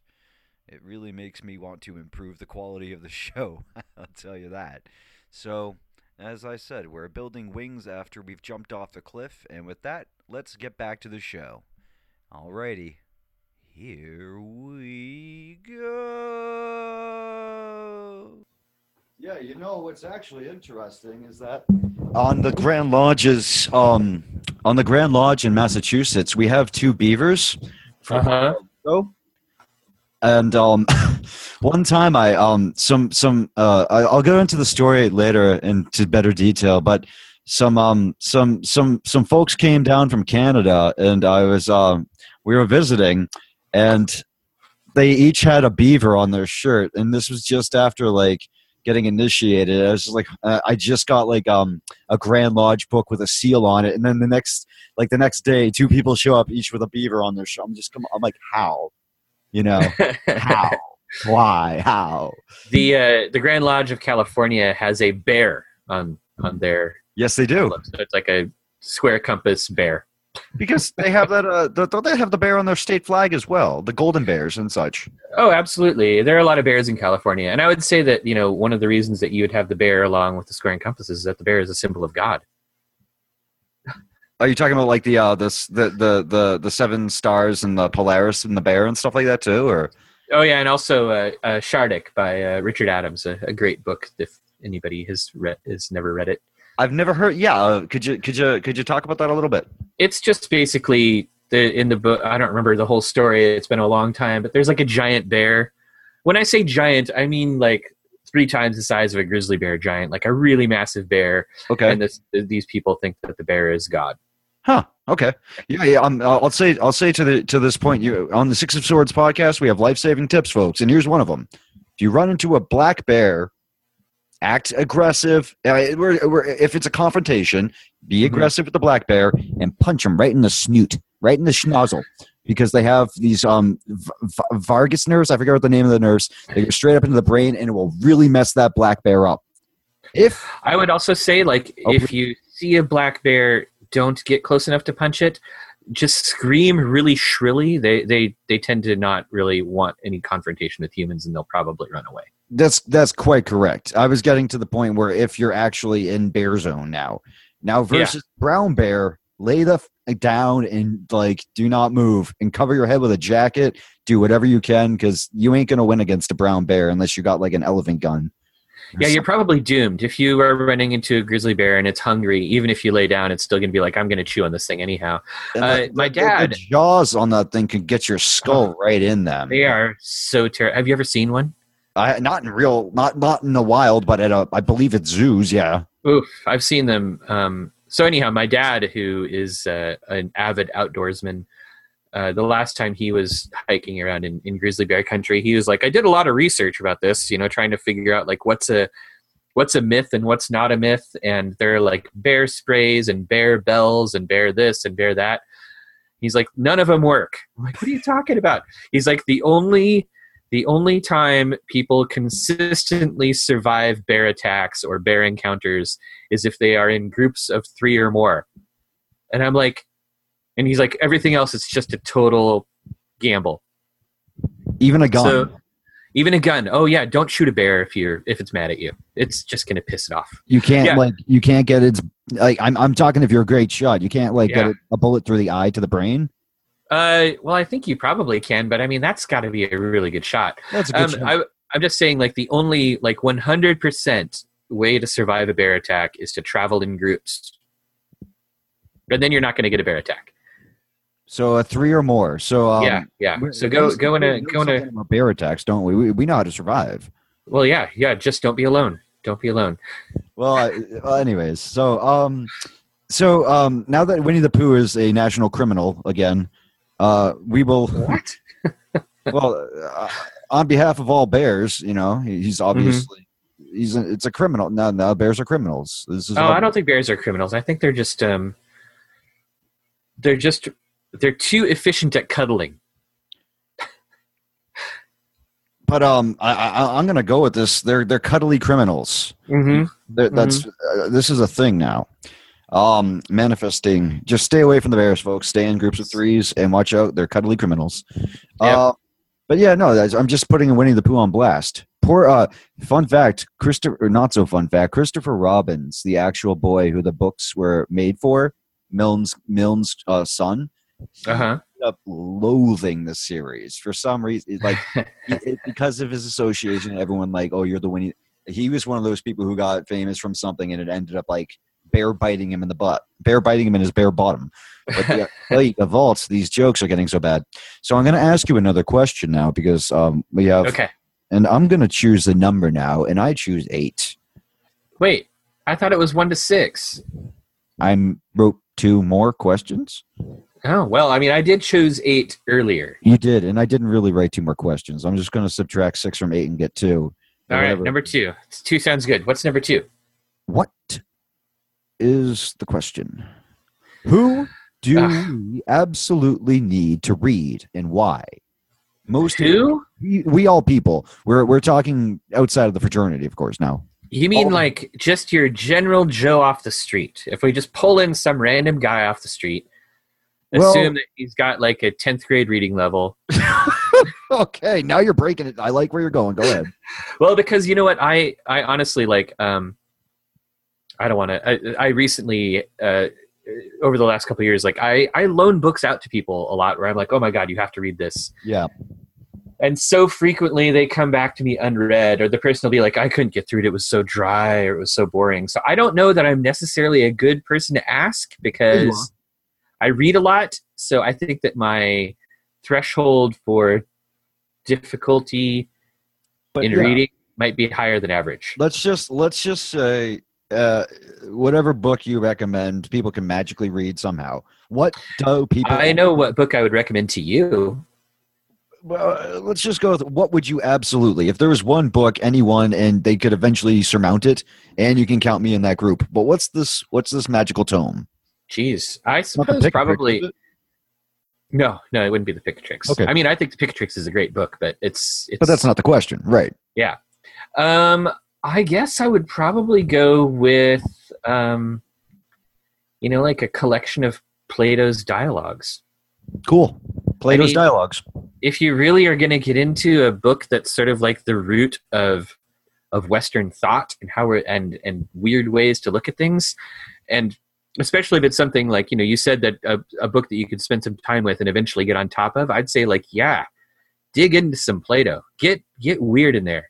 I mean, we talk about Plato frequently in our culture, but very rarely do we actually stop and look at like how bizarre his ideas were and some of the crazy stuff that's going on in there. Like Socrates talks to a spirit all the time. He's got like this spirit that tells him what to do. And he mentions it in the books. Yeah, the genius and stuff like that, or whatever. Yeah, Socrates is demon. Or there you go. Daemon. Right. Yeah, so I would say read Plato. Realize that the foundation of Western thought is based on stuff that we now would consider absolutely insane, even though it's probably more right than what we actually think. How about an example? My favorite example out of there, aside from like the weird Socrates' daemon thing, is anamnesis. Nice. I love the concept of anamnesis. It is this. Please help us remember this. Thanks.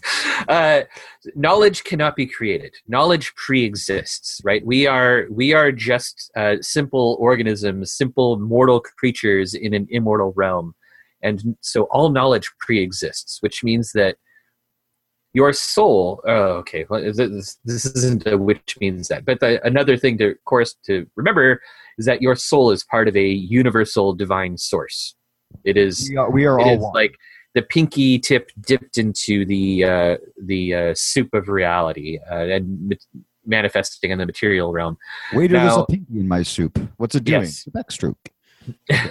So Socrates explains in Plato that I think in Timaeus. Oh my gosh! Yes, I'm so glad you. I always say everything is in Timaeus, and I'm probably wrong. It's probably in Phaedrus or something. Isn't that one of the? There's two really metaphysical ones, and obviously my brain's not working. But isn't the Timaeus one of them? It could be. I honestly I read them mostly in small chunks now, and I can never keep straight which dialogue is which. Okay. Well, I'll have to figure that out in the show notes that as well. Yeah. Yeah. There's two specifically known for the ethereal. Go ahead. I think Timaeus is probably one of them. I thought so. Right.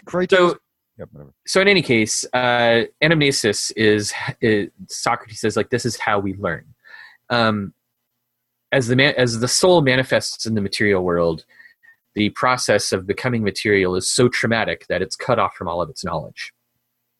And as you develop as an individual, as you develop your individual expression of soul or spirit or whatever, you learn by reconnecting to the divine source and gaining access to knowledge that your soul already has total access to. Basically, almost think of the Akashic record. I don't mean to divert, but it's a parallel phenomenon. Omniscience, or the knowledge of everything and the access to everything, is totally available to your soul once it is fully opened up to the divine source. Anamnesis is the process of learning by which trickles of knowledge come from the divine back into the separated state of your soul. And that's why they say it's almost as if we're remembering, and that connects to the river of Lethe and incarnation, which I believe also serves a soul function of you can't carry around all the baggage of those previous lives due to the nature of the life process in our souls evolving, whatever it does to evolve us. Could be. Does that make sense? But basically, learning is remembering. Learning is remembering is the gist. Core thing in Animasis. Learning is your soul remembering. Yes. That's you know that I am working on this Holy Gift project, and I cannot even tell you how excited I am about its ultimate purpose. But the idea is that when we say we will come to find that we are all one mind, capable of all imagined and all conceivable, it's directly related to the concept that our pinky manifestation, this is like a little, Nate or an Eric, a whole ton of them. But the source is what we have what we have in common. And it makes sense that through this Platonic concept of amnesis, that we would actually be remembering that we are all one person. And I'm going to connect that directly with empathy and the ability to, be an ethical, virtuous, good person. What do you think about that? She who remembers. Yeah, could be. That could be. I hadn't given that a whole lot of. I'd have to think about that for a second. Compare it with gnosis as well, just to add more to that. Gnosis? Yes, the remembering, the knowing is remembering, and empathy. I'm just throwing these things because I think there's a connection to being a compassionate person in Buddhahood and stuff.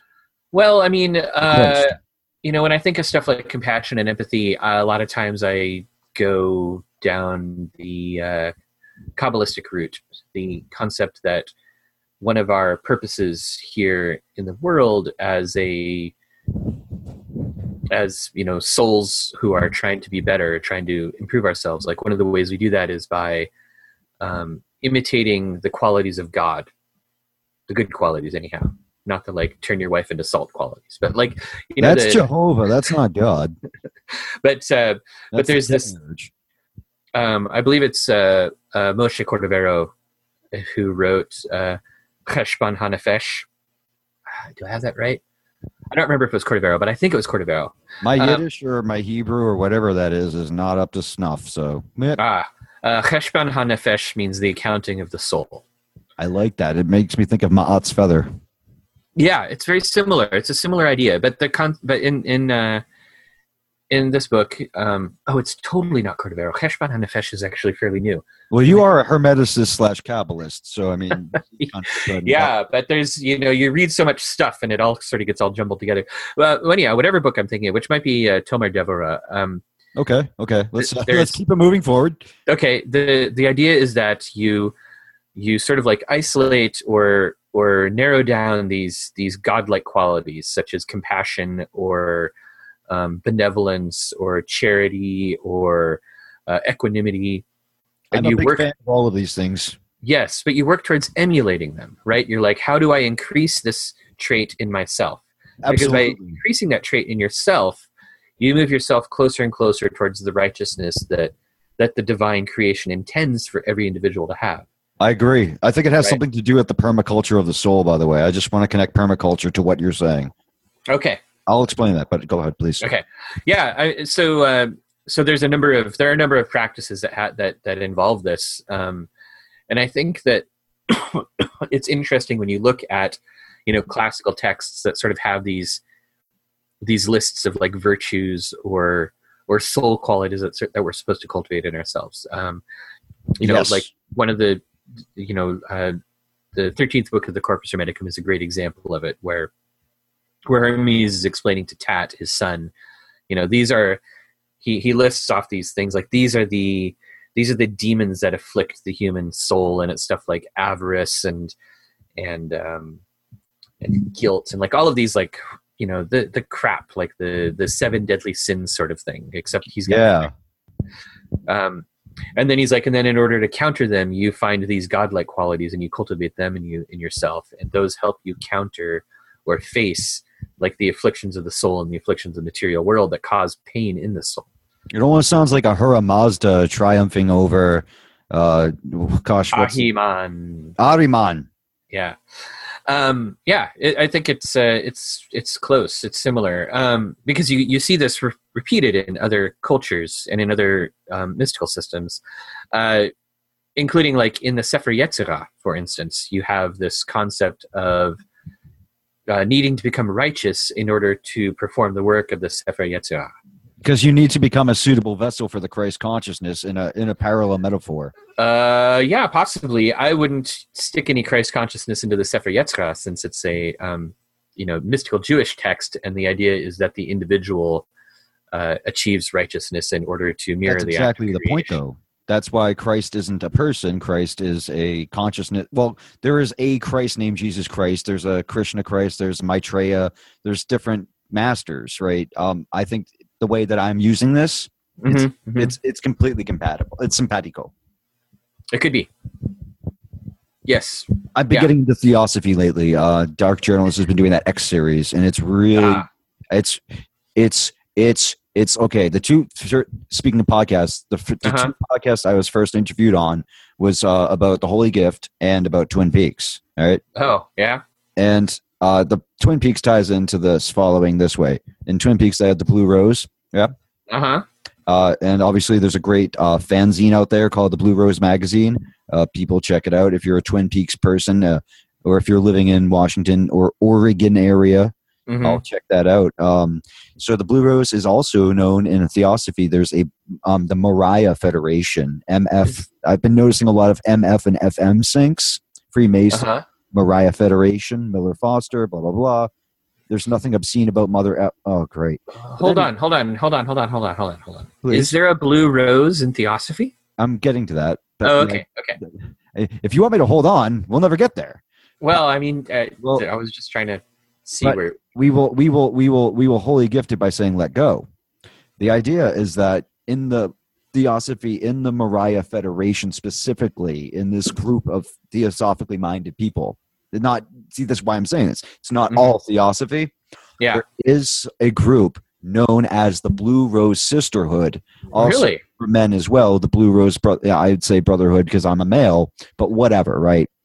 It's known officially as the Blue Rose Sisterhood. I think David Lynch and the Holy Gift, between Twin Peaks and the Holy Gift and theosophy, or this specific particular group, I think something is manifesting through me. And I know this, I've spoken enough about myself in that past 3 seconds, but there's something that's all tying together. And now that the Blue Rose Sisterhood is a real thing, and if David Lynch is actually talking about the White Lodge and the White Brotherhood and the Black Lodge and the Black Brothers, there really is like higher dimensional, wars going on, so to speak. I mean, like, I really feel like there's a story that's living itself out through this individual known as Nathan Lee. And, it's David Lynch is a seer and a shaman, and he put that forward. And the reason I'm sharing this with people right now, you included and everyone, is that there's a much deeper reality going on that David touched into, that Mark Frost, MF, again, touched into, and that they were actually telling us about what's going on. Not just like season 8. You saw the return? Oh, heck yeah. So everyone knows remember, number 8 again. Oh, yeah. You realize that David Lynch was telling us what happened with nuclear blasts ripping a portal open to let in those entities, along with Jack Parsons and Crowley. And would you please talk about that concept? Let's shimmy shake into this. Let's turn right into this room now. What do you think about that? Well, have you ever read The Invisibles, the comic series? Yeah, well, I'm going to possibly name one. I did a blog post where I might name my daughter King Mob Miller Foster, but go on. I'm not even, that's for real. It's going to be my daughter, not Queen not Mab. You're not going to Queen Mab, I think. No. It's King Mob. So one of the themes in The Invisibles is that the atomic bomb blast ripped open reality and allowed something in as well. The way that you have to wait till the end of the series to see the way that he manifests those 4 main archons. But I believe and the stuff that's let in is, or the thing that's let in, the alien entity, which they sort of hint at. I think the Invisibles characters and the King Mob and the others think that it might be the creator or part of the creator. Yeah, the demiurgic.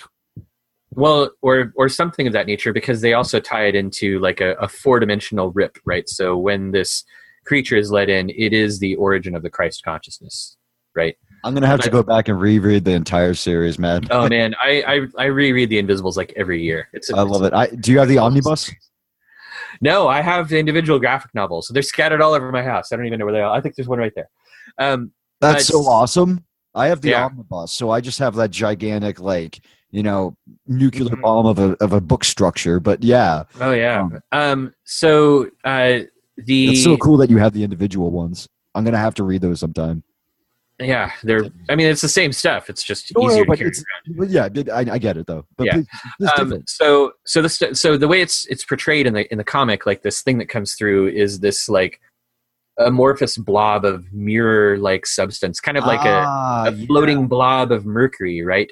And then throughout the Invisibles, they sort of hint at this other substance called magic mirror, which certain characters can produce and which comes out of like the invisible realm and stuff, which looks the same way. It's this mirrory, mercury-like flowing liquid that kind of like floats through the air and stuff. You're making me so excited to reread this right now. Like so excited. I have an unconnected, possibly connected, unresolved thing that goes along with this that I have not yet figured out.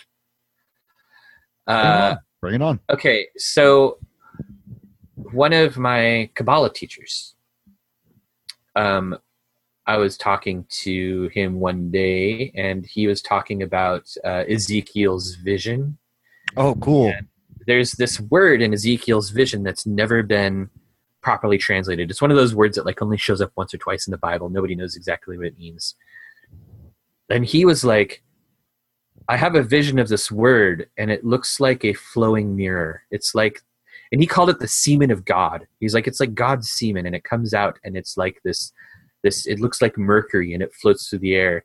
Mercury. And he never read the Invisibles. This guy had never read the Invisibles. Yeah, he's picking and up I was just like, holy shit, is this stuff real? That's incredible. So that's an interesting concept. I don't totally know what it means yet. I haven't really reached a spot where I have any sort of like comprehension of that, or yeah, I hear you. Or what that is really like, or what that might be. But I have a feeling that it might be some n-dimensional thing where the reason that it takes on that sort of characteristic, or the reason that it's always described in that way, is it's a refraction of reality, where reality sort of reflects in on itself in a way that we don't have a good there's no visual metaphor that captures it right. So a mirror implies duality because it's a reflection, right? At least we can use it as a working idea, right? So there's like a thing that is and a thing that's negated. Yeah. I don't know that I would look at it like I'm that. I'm actually okay, go for it. So the idea, because I was speaking with Brother Joe the other day, and he and I were talking about, you think about how like you see the opposite of what's really there. Like red is everything but red. And so like we were kind of toying with the idea that everything is, so the act of being itself is like negation. And so like all of our senses are based on notness at that way, because we're not seeing, we're hearing like everything but, and it's a negation in a sense, no pun intended, of course.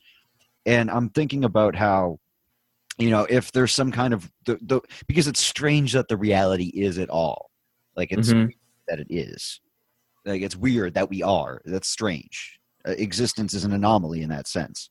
Yeah, absolutely. It would almost make sense. I'm going to this mirror idea with the semen mirror, the yods of semen mirrored, because like through the looking glass has to do with dimensions and portals, and however you can phase shift your alignment to expand your breadth of experience, or to go through whatever a portal is, right? The idea is that somehow that mirror concept of what is negated or reflected is somehow that very manifest story or semen of creation. And I'm just tying the idea of negation or reflection or the opposite, this is not that yet is, into that concept. Like I was saying, Joe and I were talking about, and I'm tying it in with that semen mirror, that mirror semen thing. Mm-hmm. Go. Oh, I'm just sort of thinking, and I'm remembering, I guess, something that is so worthy of. It's stuff that I can't necessarily like share in the air, but I will say for people out there who are like starting to learn Kabbalah or starting to look into it, and one of the things that, all right, so a lot of people who start to learn Kabbalah are looking at Hermetic Kabbalah, right? The stuff that the Golden Dawn was teaching. Now, Hermetic Kabbalah is boring. So boring. So boring. You don't, like, it's so, there's this, you'll read often that, like, Mathers, when he, like, translated, his parts of the Zohar and the Kabbalah Unveiled, Kabbalah Denudata, that he sort of censored it and took out, like, stuff that might have been offensive to Victorian sensibilities and stuff. Oh, that's interesting. That so it wasn't to protect anything then? It was more of a self-censorship kind of like... Well, I don't know that we necessarily know for sure. I don't know that he ever wrote down like, oh, I was translating Kabbalah Denudata today and I decided to take out all the penises.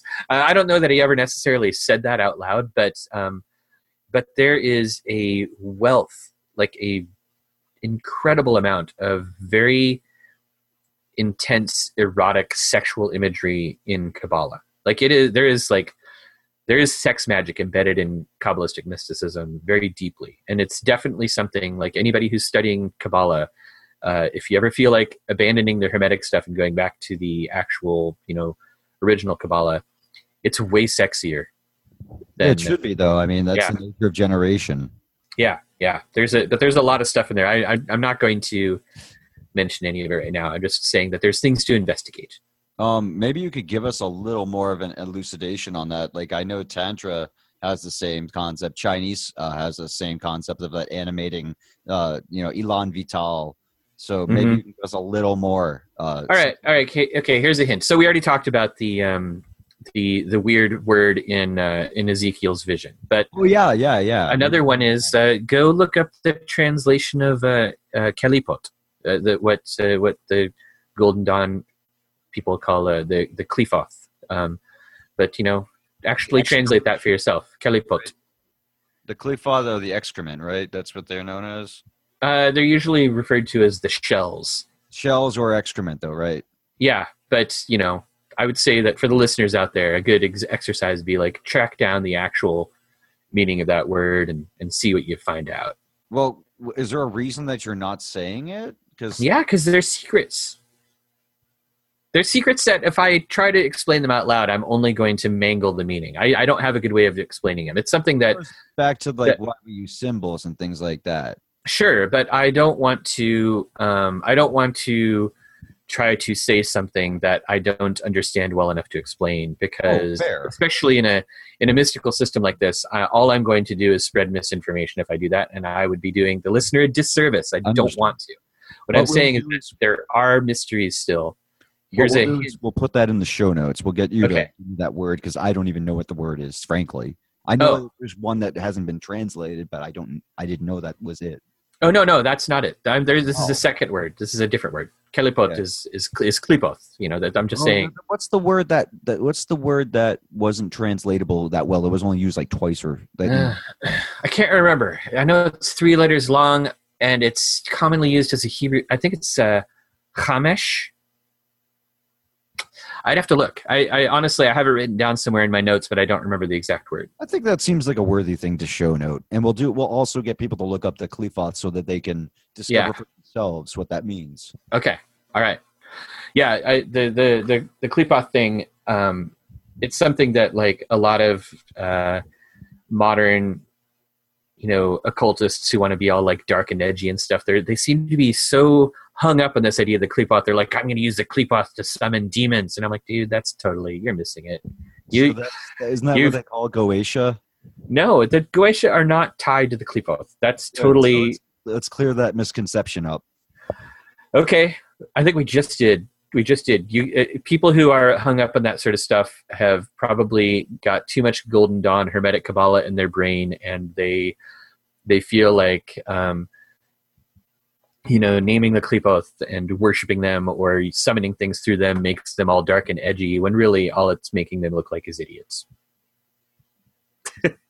Oh, you heard it here first, folks. No punches I got judgy. no punches pulled. So when Eric gets, send Eric some nice, lovely protection magic from anyone who might get butthurt over that comment. I'm not really scared of. What? I think your point is, if they think that's how it works, they're not a danger to you, anyways, right? Yeah. And, They might be a danger to themselves. well, yeah. Well, that's not a joke, actually. It's a lot of people can get into a lot of trouble by getting into this stuff because you're messing around with the operating system, basically. Mm-hmm. Yeah. I like Alan Moore's. So I really wish that I don't know. I've heard that Alan Moore and Grant Morrison don't get on that well or something, but I'd love it if they had a child. And I would say I wouldn't be surprised if they didn't get along very well. Do you think there's just different personalities? Like Grant's like woo, and Alan's like kind of more earthy, or what do you think? Earthy? I don't know that I would describe Alan Moore as earthy, but I don't know. I have mixed feelings about Alan Moore myself. He's Elucidate. Well, he's an anti-Mason. He thinks Freemasonry is a horrible thing, but he is such an incredible writer. I love his fiction. Invincibles has that whole thing about without ruining it, but the anti-Masons are in that makes the Alan Moore Grant Morrison thing a little even more profound that way. Yeah, right. Sir Miles upside hangman and everything, right? Yeah. Don't worry, Sir Miles, you will rise again. Isn't that what King Mob says? I think something like that. Yeah, the end message in the Invisibles is lovely, and I don't want to spoil it for anybody. So it's quite cyclical too, in a way, though, isn't it? I feel for sure. Can I tell you? I've told you the Kefra sync that I had with that, right? I don't know. Oh, long and short. Okay. Long and short. I'm part of a. I'm kind of connected to Christopher Penzak's Temple of Witchcraft. I'm not a member yet, but I've done some stuff, and I'm part of the men's group through that. And our group did a summoning or a ritual working with Kefra. The next day, Invisible shows up on my doorstep, and on the first page is, of course, right? Mm-hmm. How, right? Right. So anyways, that's the connection right there. It's that simple. We did a Kefra working. The next day, Invisible shows up. It was incredible. Very potent sync. Yeah, the Invisibles, there's all that talk about it being a hyper sigil, and the coincidences and stuff that seem to go along with it. Like I just think it's an amazing work of magic. It's a brilliant work of magic. Yeah. The Illuminatus trilogy. By the way, I'm only on Golden Apple, so no spoilers. But yeah. No spoilers. That's like 40 years old. You know what? No There's a time limit. Time limit on spoilers. You know what? There's a time limit on you. Anyways. Hey, here's a spoiler. Do not. I cannot stress enough to help you remember what I said about guillotines in spoilers. Dude, Ptolemy the 13th beheaded Pompey. Pompey? Oh yeah, when Pompey was fleeing Caesar, and he sailed. Pompey's the place. Yeah, whatever. When he sailed from Greece to Egypt, and he sought out refugee status from Ptolemy. Ptolemy was like, "Dude, chopping your head off." There. Is it because he had a threat? He represented a threat to an ideology. How do I know this? I know this because it's friggin' history. Like, everybody knows this. Okay, first of all, how do you know this? Because a lot of people don't know everything about history. And so you might have been introduced to it through a work or something like that. I'll tell you one thing. I wasn't there. Or you were. No. But the point is, that's an interesting fact. I was wondering what caused you to come upon this. Question,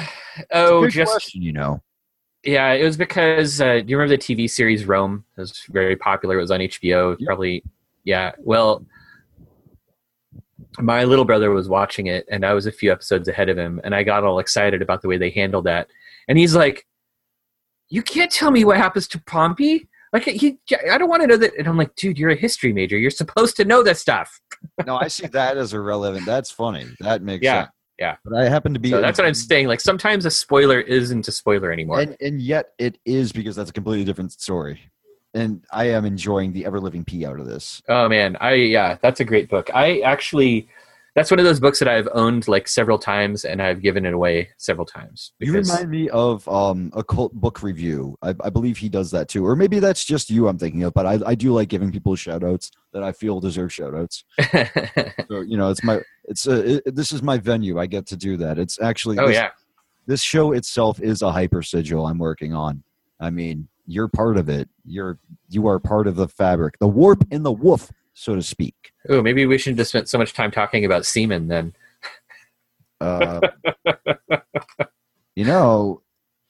It's cement is very useful, is what I'll say. Yeah, cement is very useful. Full of life, full of mirrory, delightful life. Now I got to ask you another question because I do have 6 questions. Okay. You've only asked me like 3, I think. 2. So that's 2. Oh, Here's 3. Well, again, so because 4 plus 2 equals 6, and I struck upon the notion in my stoner-addled brain is to make the show 4 hours and 20 minutes. So that's how I do the show. Okay, hold on a second. Hold on. What was question number 1? Let's talk about you. Let's talk about that sometime. But okay, question 1. I said question 1. Concept, right? And then you did the thing with the thinking of the thoughts and the words and stuff, and it's hard to convey. The second question was the absolutely need to read one. Okay. So did I ever say what was my absolutely need to read? Oh, Plato. But you know what? Maybe The Invisibles. Can I change? You're allowed to do a book and a comic book. How's that? Okay. Plato and The Invisibles. All right. Pi. Got it. If you read both of those, you'll be enlightened. Everything will be made. He's not kidding, because Plato and Invisibles is pi. That's pi. There's your spiral. Okay. So, third question. The third, as you may have heard, it's what's your favorite David Lynch movie / film? There's another MF for you. Movie / film. David Lynch. Go. Well, I haven't watched David Lynch films in a super long time. I will say that I know that my favorite is not Dune.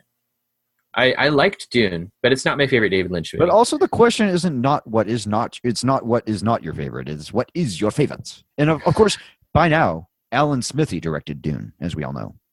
And another one of my David Lynch movies that is not my favorite would be Eraserhead. He's really bad at answering this question, folks. No, continue. You don't like it that much? Eraserhead, I thought Eraserhead was it was striking. It was an incredible, weird, visionary film experience. And I watched it and I was like, holy crap, that movie was amazing and I'm never going to see it again. I knew you were going to say that. Yeah. Okay. Blue Velvet is probably the David Lynch movie that I've seen the most number of times. I don't want to really say it's my favorite because there are actually David Lynch movies that I haven't seen yet, but okay. Yeah, but these are of the ones you have seen, obviously.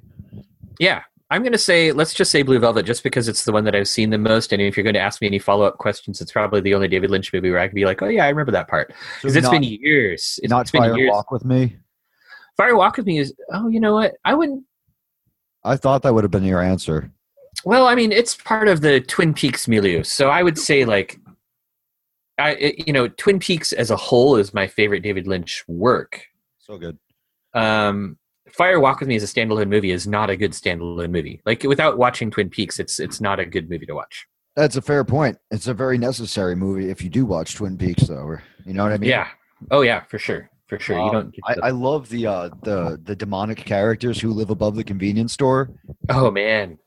Yeah, actually, I need to go watch Fire Walk with Me again because I know that the convenience store comes back in season 3, and it's in a much more manifest way. I mean, let's talk for a second about how he had the level. Okay, so we're going through a series of evolutions through the generations, and the awareness that David Lynch could use and Mark Frost could use back in 1990 and 1991, the humans were at a different level of cognizance. Now, with all this hypersaturation of information through the internet age, the meta mind is ready. In the way that he portrayed the third series there, The Return, was like cubing a math equation. Yeah. I agree.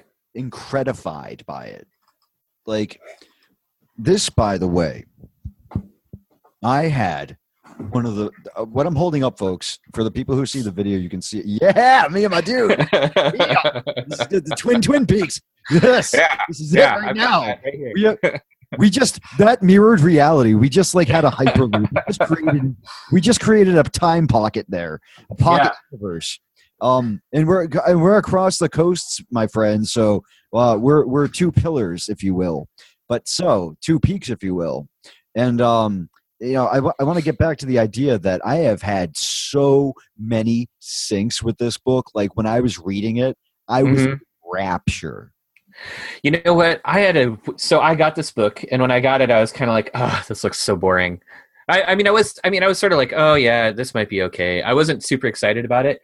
And I sat down and started reading it, and all of a sudden it was like 6 hours later. I was like, oh Jesus. Yep. And I'd read the whole, I don't think I read the whole thing, but yeah, it's like Harry Potter. It sucks. Oh yeah. Like you sort of start out and it goes so slow, and it's sort of like, wait, what are these little clues? What's going on? And then all of a sudden you're like, and that's why I talk about how this is actually like all connected to like that. It's like Twin Peaks and Invisibles are up on the same level in that way, because Twin Peaks is like it's that it's a meta hyper sigil. I'd say it's even above Invisibles if I had to. I dare say Twin Peaks is above it, but that's yeah. You know, it's definitely a hyper sigil. Well, I'm going to say from my point of view as an art appreciator, I mean, they're both hard to compare, but ultimately Twin Peaks has more resonance in my soul. If that makes sense. It's a place for me that I've always known. Like I remember the first time I'm sitting in front of the VHS on box set and the Gold series right over there and Firewalk. It's when I first watched it as an adult, when I have working memories of it, not like I happened to glimpse it as a 7-year-old or whenever I might have seen it in passing. I was about 20 or 21, and I was in the basement of the Framingham State College Library, and I had just watched Aphex Twins On, which is incredible. The music video. Apparently, that's directed by the singer of Pulp. But anyways. Aphex Twins, the man. And I watched that, and then I watched then, dun dun, the sound comes on, that plucking sound. I felt like I was like in the Millennium Falcon or when it goes to like light speed or whatever. Right? And like, God, what is it called? Millennium Warp Drive. Well, I forget. Star Trek does it too. Hyperspace. And I felt like something like I was like connected, like if I were a flower, my roots like finally penetrated deep enough to get water. It was that kind of sensation. What was it like for you the first time you saw it? Hold on a second, I have to help my cat. He needs me to open a door. I'll be right back. Please. No, that's good. Cubies, how's it going? You want to get out? This is going to be a music break for everyone else. I'm sorry, man. Waiting music on my ocarina that I got for my birthday.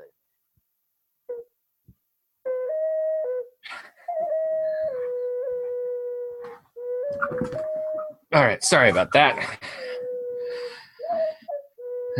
The first time I saw Twin Peaks, I don't remember.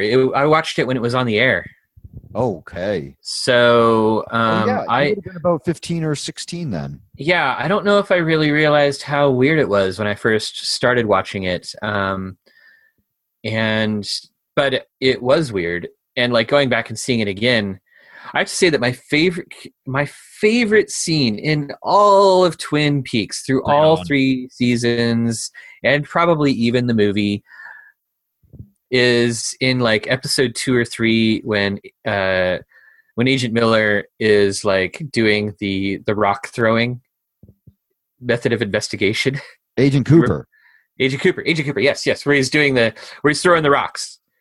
And he's like, read a name and I'll throw a rock and we'll see what happens. And he throws a rock and hits Andy in the head. Andy right in the head. You can't hurt where there's no sense. Or what does he say? No pain where there's no sense? Yeah. Andy's like a super classic, like genius fool character. Like he's so great. Yeah, for sure. Great. And I love it in the third. No, first of all, let me please validate what you just said. I absolutely understand. That scene is etched into my soul as well. I love that scene. It was really, and I bet in TV, like that method of like John Cage's like I Ching, like I feel like he that, if that was a trope that was ever used, it was rarely, and when they did it, they really nailed it. Like, you could feel it was something transcendental about that scene.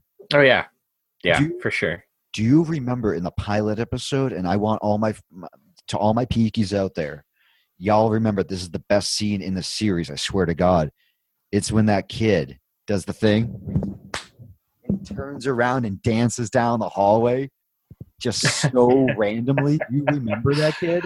I do not. I look. There's a lot of TV out there, and I can't remember every single thing I've seen on the television. The point in Twin Peaks, though, Eric, is it's when you rewatch it, you will know exactly why I say that. It could be the single most occulty, mystical, esoteric expression in the whole series. Like, there's this kid who closes his locker. Mm-hmm. Collapses. It's just a hallway shot. All the kids are going to class. It's right before that principal, who looks like he's kind of like a bulldog. Like, and I'm sure he's voiced one in a cartoon. He's like crying over the intercom right before them because and James snaps his pencil and Bobby's not in class because he's a drug guy. So the idea is that, and they did a great job with Mike and Bobby's characters when they grew up. Bobby, the coffee's awesome. Oh yeah. It's great. Brilliant. But I'm sorry, just let me, the kid closes his locker, claps his hands, spins around and does this like snaky motion off the screen. It's so unnecessary, but it's transcendent. I had a Blue Rose coincidence this summer. Go on. So I was involved in a very good friend's wedding, and it ended up being so to them. I'm just that they are an incredible couple. I'm super happy for them, but get that feeling. But the wedding itself, like sort of the process of it, it was sort of a month-long thing where there was a lot of travel involved. And first of all, we went to this he had this incredible bachelor party on the coast, and it was delightful. So we had this huge, super gnarly heat wave this summer. And so we went out to Long Beach, Washington, which is nothing like Long Beach, California, wherever that other Long Beach is. And it was cool. We went from like 96 to 100 degree weather in Portland out to the beach where it was like 60 degrees. And it was just so amazing. Misty and nice and cool. And while we were out there, we were like sitting around a campfire, and I had this incredible mystical experience, and it was just amazing. Campfire's edge, baby. Yeah. So then the wedding itself took place in Idaho. Okay. And on the way out to Idaho, which is a really, really long drive, I carpooled with some very close friends of mine. And are these brethren? Yes. And but they weren't all esotericists, right? Like one of them was a fellow esoteric occultist guy, but the others were just absolutely normal, ordinary people who were. That's how it works sometimes, yeah. And we had stopped for lunch. I'm sitting across the table from one of the super normal ordinary guys. He's not super normal and ordinary, but you know what I mean. He's not a magician or an occultist. Comparatively speaking, sure. And he's wearing this gray T-shirt with a blue rose on it. Ah, loving it. And I was like, "Oh shit, we're in a Blue Rose case. We're in Washington." That's awesome. So he had no idea. He had no idea, and he didn't know why my fellow occultist and I were so excited and freaked out about his shirt. I will be right back again. I have to make a trip to make sure those gophers aren't chewing on the rainbow. Oh yeah, I'm going to go check on gophers too. I'll be right back. Gophers.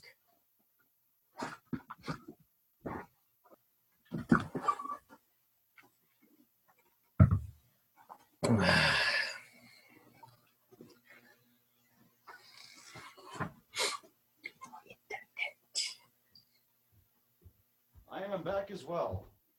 All right. Jesus, yeah, guys, it's all the coffee. I swear to God, so much coffee today. The revolution in America was built on the backs of coffee and beer. Yes, it was. Not much has changed, and that's another thing. Check this out. When so Brother Joe is from Michigan originally, and he on the first podcast mentioned 3 beers that you must check out, which we're going to get to with my brother right here. because I know you have some good recommendations. He said, Eric said that he likes two from Michigan. One's called Bell's Brewery, and he mentioned Two Hearted Ale. Uh-huh. Two Hearted Ale. And then he mentioned Founders, their porter. At my liquor store that I go to that gives me the free beer. These guys are so, I swear to God, they're an extension of my family. I love these people. Two of the people who work there have a birthday on September 12th, which is the same as my mail lady. So 3 people get gifts that day. These guys had Two Hearted Ale right on top of the porter. 2 Michigan beers by complete accident. The 2 ones Joe mentions first are side by side at the liquor store there. Cool. No, that's man, awesome. That's redonkulous. And the third one. Okay, fine. That's redonkulous. What is it? It's redonkulous. Sure it is. The third one was the South African Guinness. So now we're going to transition to that. Now here's our beer rose case. What is your favorite beer, and then 2 others, or however? What are your top 3? Make sure that you give your soul to this answer, because we want people to discover new things, and I'm assuming you know some really good stuff that even I don't know about. Please enlighten us. My 3 favorite beers. Well, again, that's one of those questions. It's a really tough thing to answer because, well, I mean, I could talk about my 3 favorite styles of beer and some examples that I enjoyed from them. I could talk about beers that I think are sort of like exemplary in their class. Sure. Because you do have that podcast, My Alchemical Bromance. I know, and I taste and enjoy a lot of beer on that podcast. Yes. And all right, here's a beer that I look forward to every year when it comes out, which is Hopworks Abominable. It is, I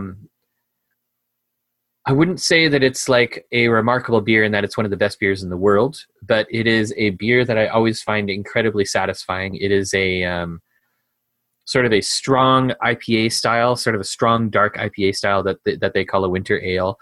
And it is both heavily malty, heavily hopped, and a little hot. And I like those 3 things in a beer. I like that sort of over the top in every direction, but not too much. Not like a triple IPA, but like, it's a good, strong, malty IPA.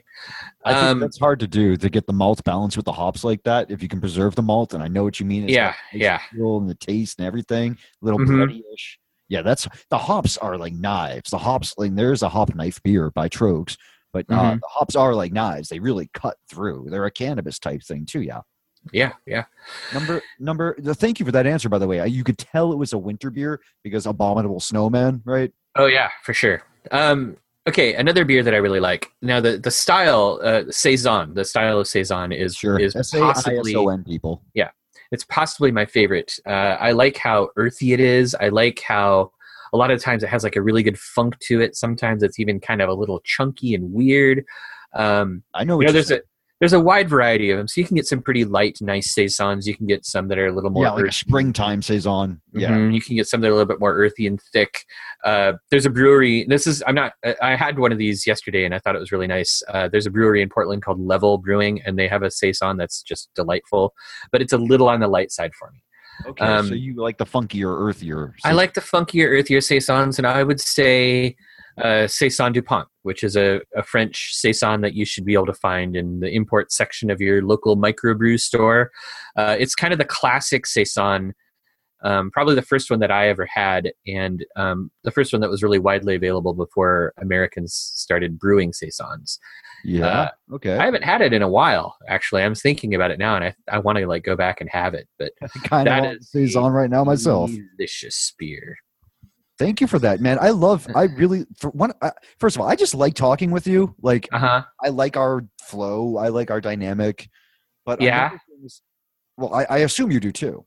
Yeah, I do. Hold on, but I was just thinking of another beer. Talking about Saison Dupont reminded me of Ommegang Hennepin. Awesome, dude. Yeah, that's got a lot of sparkle to it. Oh God, that is a great beer. I mean, I don't know if it's still widely available or not. I know that Ommegang got purchased by Duvel, so they aren't owned. They're in Coopersville, right? They're like where the Baseball Hall of Fame is. Oh, interesting. There's a brother Um, named Nate who works at the Baseball Hall of Fame, and at Masonicon this year, he gave a talk on baseball and Freemasonry. But it was relevant. So. Yeah. So anyhow, Omegon's Hennepin, at least the way it used to be made, was probably my favorite beer, and I drank a lot of that. That was Are those expensive where you are? I remember them being kind of expensive. It was you'd get basically like a wine bottle sized bottle of beer for about $9 or $10, I think. So it was a little spendy. That's a little, I guess we have different prices because like an 8. Oh, we absolutely do, because it doesn't. You get it out with much less shipping. But it's actually, well, I was going to say I thought it was more expensive. Oh, I don't know. It sounds about the same. Anyways, I'm not one for. I don't know. It's also been years, right? Yeah. So prices have changed a lot. So it could have typical bottle, because you either get like a 6-pack, a keg, or this was like a 750 milliliter bottle, like a wine bottle size thing with a basket case on top. $7.99 to $11, I'd say, like across. Yeah, that sounds. Yeah, I don't know. Honestly, I haven't had that beer in a while either. But that for a long time was among my favorite beers. I wonder if the people listening are going to find that price bit interesting. Yeah, maybe. So let's see. And then I'm also a pretty big fan of dark beers in the winter. And when it comes to dark beers, there's like a wide variety of stouts available. Now in Oregon, Fort George Brewery in Astoria, Oregon, they are probably like the king of stout brewing here. And they make this sort of their everyday imperial stout, which is called Kavatica. And that thing is just incredible. If you can find it, I don't know that they like Cooper drink coffee. You just said that the same that you just made me think of how Cooper like there's please continue. That was amazing. Yeah. So every year Fort George makes probably like 20 different stouts during the winter, and so you can go and they release a lot of them in February. They call it Stout Month, and they have like the Festival of the Dark Arts where it's all imperial stouts and stout beers, and then like tarot readers and wizards and stuff. It's pretty cool. Consider me moving out there, possibly. But they do. So every year they come up with a stout where I'm like, this is the best one they've ever made. So I would say that's a moving target, but definitely try Fort George stouts if you ever get a chance. I remember a couple years ago they had an oyster stout, and I had never really experienced a lot of oyster stouts before, but it friggin' blew my mind. Yeah, definitely Fort George, their stouts. Kavatica is incredible, and their other stouts are pretty good too. I like your style there, man. I like that. I appreciate that. You know who? What's the artist going on a Hunter S. Thompson thing here? Ralph Steadman. Yeah. He does a Flying Dog, and that's out of Jersey, I believe. And just like Christopher Loring Knowles is out of New Jersey now, although he's a Braintree dude. And that's in Twin Peaks, the Braintree. That's where John Adams was born, in Braintree. I believe that's correct. It's also a lot of MK Ultra stuff. So we're going to move away from that topic right now and move back to the fun stuff. Doesn't the red line end in Braintree? What is it? Doesn't the red line end in Braintree? Does the red line end in Braintree? Yeah. The train in Boston when you take not the commuter rail, but the red line. Right. No. Yeah. It could. I think there's a stop there, but I do not. I don't know. I got my degree from UMass Boston. It took me 3 schools, and I graduated with 3 majors and, of course, 3 minors. So there's your 333. And wait, hold on a second. Is your favorite Pixies song UMass? It's funny. I actually went to 2 different UMasses, and neither of them were about Amherst. Neither of them were Amherst. I went to the one where if you add a D in front of it, you get the word dumb. Dumbass. I went to UMass Dartmouth, and you can take the now I'm realizing some fate here. So you can take the D from UMass Dartmouth, which is where that alleged Boston bombing kid went. Alleged. Mm-hmm. Alleged. So the point is that I went to UMass Dartmouth for 2 years. Then I went to Framingham State College, which is where I saw the Twin Peaks. It's just not like an old person. When I saw the Twin Peaks, and then I finally graduated. But one of them. I was relevant because I took the red line into UMass Boston all the time, so I'm familiar with Mm. the Red Line. But the best thing, I'll finish the thought. Best thing about going there, man. Best thing about going there was the ocean view. UMass Boston's right on the ocean. Oh my God! In the morning, you taking the bus there. Oh, nothing better. It really just it was so wonderful. Just the way the sun hit the ocean there. Oh my God, to die for. But anyways, that's why I brought up the Red Line thing. But anyways, we were actually mentioning New Jersey because of the beer Dogfish, and the whole reason I brought that up was oysters. They made an oyster beer as well. Oh yeah, yeah. There were a number of them that year that I got a chance to try. I don't know what made them so popular for a little while, but yeah, the oyster stout's an interesting style. You know, the oysters are. The beer doesn't actually taste like oysters typically. Usually there's just a little bit of saltiness or like an extra sort of earthy thickness. Piquant. Yeah, it adds a little bit of body or something, or maybe some umami or something. Yeah. That's a great word for it. The umami. Yeah, but it's not usually overpowering. I know that the idea of having oysters brewed in your beer really turns off a lot of people, and I would say if you see an oyster stout, you do yourself a disservice by not trying it. Oh yeah, I'll drink. And that season is coming up, so watch out for oyster stouts. Watch out for oyster stouts and drink them if you can. I just pulled the love card, so I'm gonna say that someone of the listeners to this actual episode, no matter what month you're listening to it, be it February or not, if you find a good oyster stout, I want you to make a comment and let Eric and I know, because we will try it. Yeah, for sure. I will if we can get it. You know, sorry. Yeah, if we can get it, you know, if we can get it. I just noticed, Eric, that the first tarot card that I pulled was, of course, a 6 card. Yeah. They're everywhere. 6s are everywhere. So, actually, speaking of, you're not even kidding. I'm sorry, I'm not turning that way. The people can't see this, but there's a 6 because yesterday was a 6 and a 7. I'm going to read to you both these quotes, everyone. Okay. Within you, there is a stillness and a sanctuary to which you can retreat at any time and be yourself. That's Hermann Hesse. Religion is not only to go to God by forsaking the world, but to find Him in it. And that's Soyan Shaku. So HH and SS. But yeah, cool. Good quotes. Yeah. I thought that it would be appropriate and fitting to bring those things into this. So we're going to put those beers on the show notes too, so people can link through to them. Now we've reached the point where I'm going to flip to a random page of a random book. Okay. Idolatry Restored by Three Hands Press.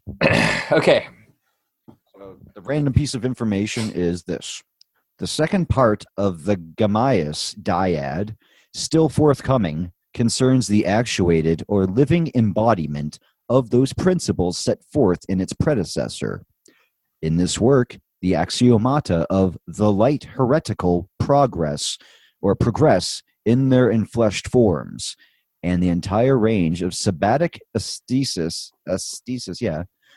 is projected through the sensorial body of the witch. Through this specific modality, representation of power ceases to be art and becomes entity fully manifest. I feel like there's kind of a connection to what you were talking about, the animating principle in the thought palace there. I was connecting those two ideas there. Oh yeah, I can see that. I got some books yesterday. So I had a really good experience yesterday. A friend of mine has a bookstore in Portland called Backstory Books and Yarn. We will put that on the show notes too, please. Okay. Please and she just reopened her shop in a really nice part of town, so she's getting a lot of foot traffic. To her. So I went there and I got a couple of books, and they were not books that I expected to get. But check this out. William Butler Yeats in Hebrew. Holy crap, dude. I know, isn't that great? Yeah. So I was really excited to see it. It's, I've been learning Hebrew and I'm not doing a super good job at it, but I've been meaning to learn it myself, so we will talk about that later. Why don't we study it though? Yes. Okay, but it's just crazy looking at a non-Hebrew word that's been transliterated into Hebrew, because you can kind of tell sometimes there are clues. Like there are certain letters that aren't used very much in like native Hebrew words, but more in like foreign words that are written in Hebrew letters. Example? Both tet and samech tend to be more in foreign words than in native Hebrew words. So sometimes if you see a word and it'll have like strange letters next to each other where you're like, that's weird, I wouldn't expect to see that letter there, you can sort of be like, oh wait, this is probably not a Hebrew word. So I picked up this book and I was like, those pictures look familiar. But it took me a little while. Then I realized, oh, that's how you say William in Hebrew. And then I was like, oh shit, it's William Butler Yeats. So I got it for sure. And it's facing translations. That's really cool how you realized that through using the Hebrew. Oh, look at that. It's Hebrew on one side and English on the other. Yeah, that's great. So that'll be a good learning tool. There's a book that I wanted to get that was recently released in a very limited quantity. I'm not even sure if it's still available, but it's like this orange book, half of it's French doing that. I can't even, it's something Hermetic though. It's a Hermetic, you might even know the one I'm talking about. There's a Hermetic book that came out in a limited quantity recently. It's orange, thick cover, and it's something about a French Hermetic. Yeah. Well, I'll figure it out if I can. Yeah. Orange French Hermetic book. I'm writing it down. Orange is kind of great for Hermetic, Thoth Mercury's. Yeah, for sure. What's your strongest planet in your chart? I don't know. Jupiter's doing a pretty good job in my chart. It's conjunct with the ascendant, but it's in Aries. But yeah, I'd say Jupiter. Jupiter's doing a pretty good job. I don't know. I don't know if that's like exalted or what. I don't know where Jupiter. I know that Jupiter's not good. It's in its fall in Capricorn, which is where I have. Yes. Jupiter. Oh, I'm sorry. I'm not. But sometimes it happens. Well, I chose this life. I firmly believe we choose these lives, and my chart more than compensates for it. The idea is that the two benefics, the gold and the blue, like Freemasonry uses, both. I only have 2 planets in the fall, and wouldn't you know it, it's the sun and Jupiter. I have, obviously, I'm a zero. So here's interesting. I'm a 0 degree sun, and that's so I have a Virgo Libra sun. Birthday was just the 22nd, but my Pluto is right chasing it ahead. It's in the next sign in Scorpio, and I have a 0 degree Pluto in Scorpio. So the furthest. When you're saying 0 degree, do you mean conjunct with the ascendant? Is that what you're meaning? No. Every sign has a 0 to 29 degrees, right? When it enters a new sign. Yeah. Yes. Ascendant's just like over there where the horizon is. Yes. But I'm talking about the actual measurement of the zodiac. So we have 0 to 29, flips over again, 0 to 29. Right. Okay. Yeah. All right. I was just. And that's also interesting because I know you know this about the tarot, but we'll also mention how tarot, the cards, the aces are pure elements. And I know that you'll be mentioning this in your series, I'm sure, but how each one corresponds to the 3, each decan of the zodiac, of course. I probably won't talk about that. Okay. Actually, I don't use the tarot in conjunction with the zodiac very often because again, all of that stuff is very new. Like it's a new correspondence. I find them extremely useful though. I just enjoy the living dickens out of it. Yeah, my exposure to zodiac or my learning of astrology, I haven't done. I don't really pay a whole lot of attention to the really modern stuff. I tend to like the medieval and Renaissance and older. I bet you would like Vedic astrology too. I bet you'd like the. I've looked into it a little bit. Yeah. I know Heidi Brandenburg and Jenny Moonstone have a great show where they go into Vedic astrology and stuff like that. Yeah, I'll look that up. Yeah, they're both really cool. Heidi is super Mars and Jenny is super Pisces, or water. I was going to ask you, do you know? Could you please share with us? I have questions. I'm a professional here. Okay. Would you please let's talk Rising Wait, what number is this one? This isn't one of the 6 questions. Oh. 6 questions, and then there's just we're having a conversation. Okay. All right, go. Yeah, every show is going to have 6 questions that I just kind of pluck out of my rando mind. Here, the divine cloaca. Huh? Yeah. I said the divine cloaca. The divine cloaca that's named Chewbacca. All right. If it's making that noise, folks, have her getting. Anyways. So you're what's your rising sign, my friend? What is your rising sign? Aries, like I said a minute ago. Did you just say that? Yeah, because you asked what my strongest planet was, and I was like Jupiter, which is conjunct with the ascendant. Conjunct your ascendant. Thank Yeah. you. You know, I the word rising and ascendant just like completely oiled and watered in my Yep, brain. totally. That's the same thing. It is. It is the same thing. I happen to be aware of that because my rising is just like I mentioned with Heidi and Jenny. I am a Pisces rising. So you and I are actually like super close. Like you were one off or I'm one off from yours. Yeah. Your Yeah. sun is Scorpio. Mm-hmm. Where is your moon? Pisces. Oh, good. Mm-hmm. I am very affectionate towards anyone who has a Pisces in the rising, the sun, or the moon. Very affectionate. Yeah, it's very useful to have. Oh, you have a wonderful moon placement. Absolutely. Yeah. Wonderful. Yeah, it's been weird. Oh, it's a very psychic position. Yeah. It's been, like I said, it's been a little weird. I have as a Pisces rising, like rising's like the big one. Yeah, Trust me, I get the weird Pisces. Like, got it. So, all right. And you said that your Mercury is in your 7th house. If that's Leo, then Scorpio. I did that backwards. I did it backwards because mine's in Virgo.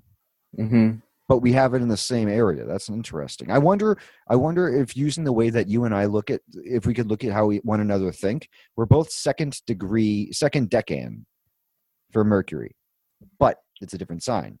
Are we? You know what we can do right now? Because I have it at hand. This is 36 Faces by Austin Coppock. I'm going to read to you what it means to have that because you know that he breaks it down in this book. I am. Oh yeah, I guess I already told you. I'm barely second decan. Yeah, just barely. Well, I just flipped open to Scorpio 1, so that's kind of synchronistic. But so you are second decan though. It is 10 degrees, right? Yeah, 10 degrees, 37 minutes. So just barely. Yeah. You're right on the cusp, but you are in there. Scorpio 2 is titled An Apparatus for Mutual Distillation. And I'm just going to jump straight to Mercury for you. So this, my friends, is Eric's Mercury. Mercury and Scorpio 2. Mercury in this phase seeks meaningful mental discourse. Oops, go no further. The desire for mutual distillation is relocated to the mind here, and a type of intellectual tantra is the result. Through such exchanges certainly include discourse with other people, Mercury's tastes are drier, and these natives often achieve satisfying union with a particular subject of inquiry. The Hermeticist Kabbalist club guy. Their ability to sustain focus is great once they are engaged, yet the same capacity can be their downfall, for they are prone to fruitless obsessions. To finish, Mercury's power in this phase is to emotionally anchor the mind to a subject. Alternatively, this power can be activated to bond people emotionally through conversation. I'm waving. Mm-hmm. And then it says, they can't see that. Though sufficient to create such connections, Mercury's essential dignity is only by term, and therefore only minimally adequate for most mercurial works. Cool. I mean, that sounds great. Do you find that resonates with you, or does that not sound right? I'd say that it resonates with me pretty well.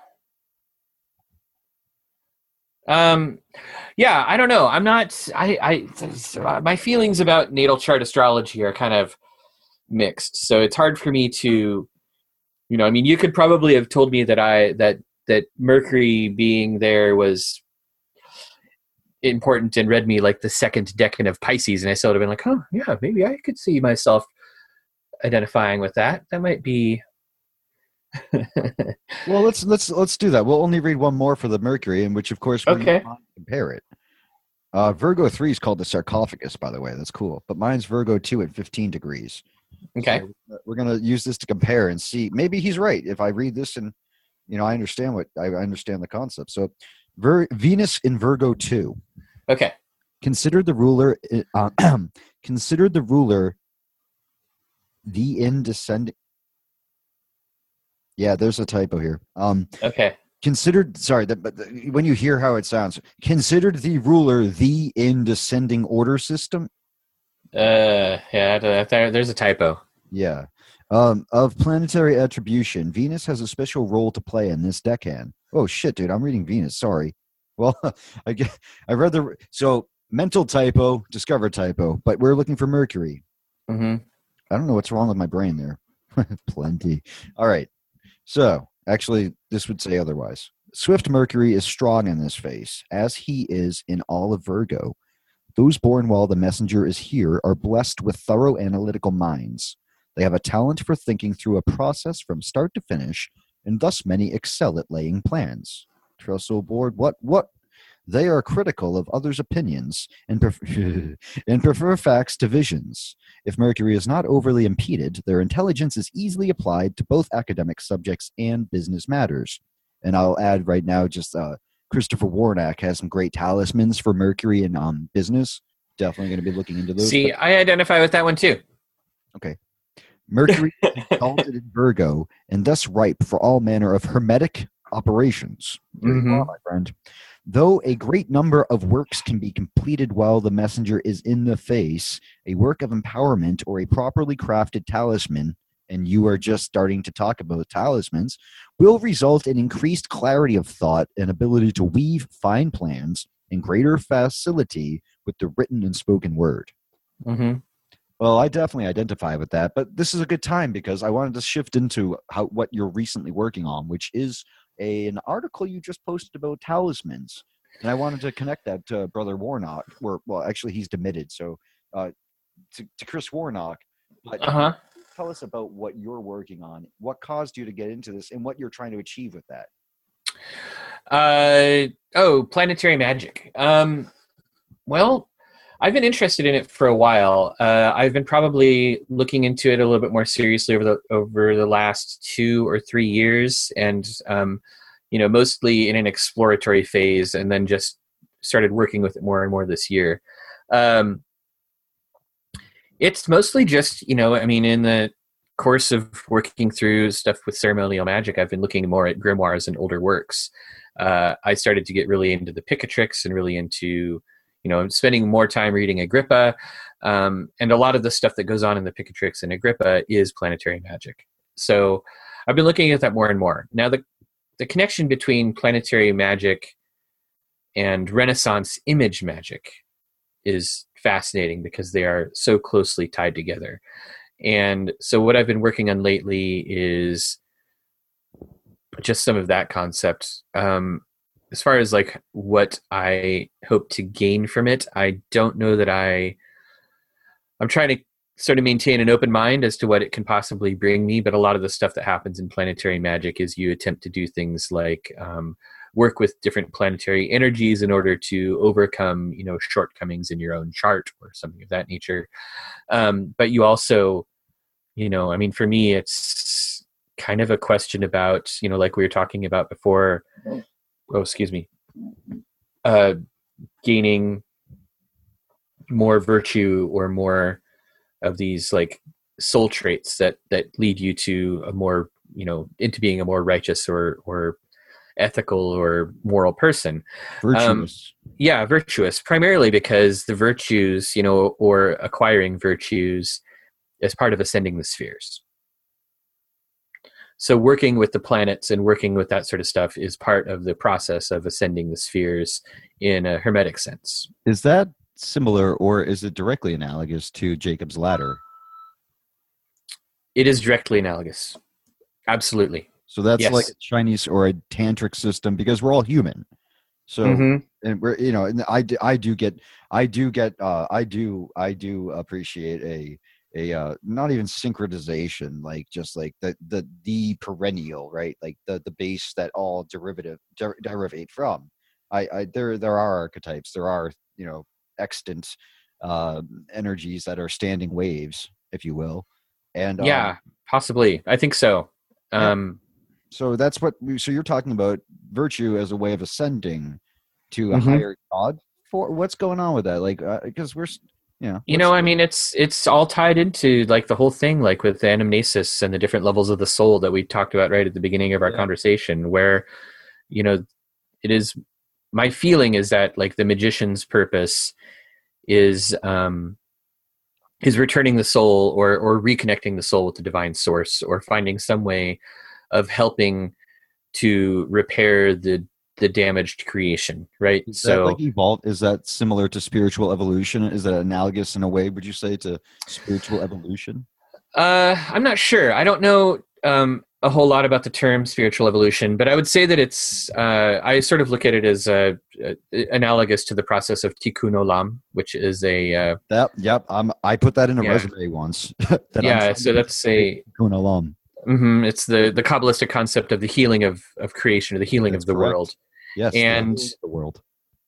And we get taught in, I feel like both Hermeticism and Kabbalah, that the only way to get to the point where you're participating in Tikkun Olam, or where you're able to contribute to that process, is by ascending the spheres, is by nourishing the levels of the soul and opening the levels of the soul up so that you have access to the divine source.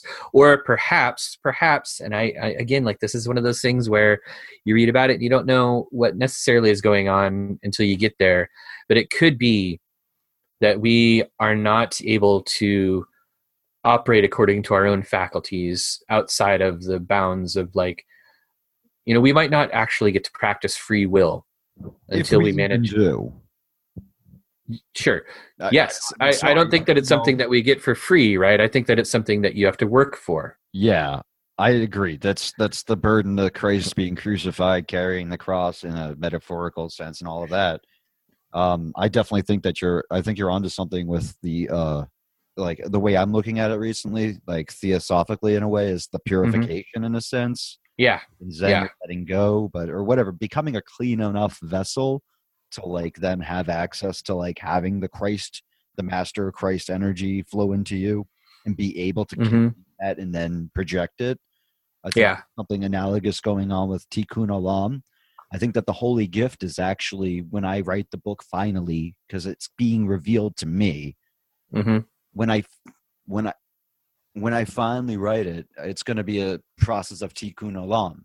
It's going to be a very, like, one world religion way of looking at it, and it's a way of repairing. It's going to be the perennial philosophy, which is hidden in the change from the holy gift, the ladder Alice. That's ladder, Jacob's ladder in Alice in Wonderland, mind you. Ladder Alice.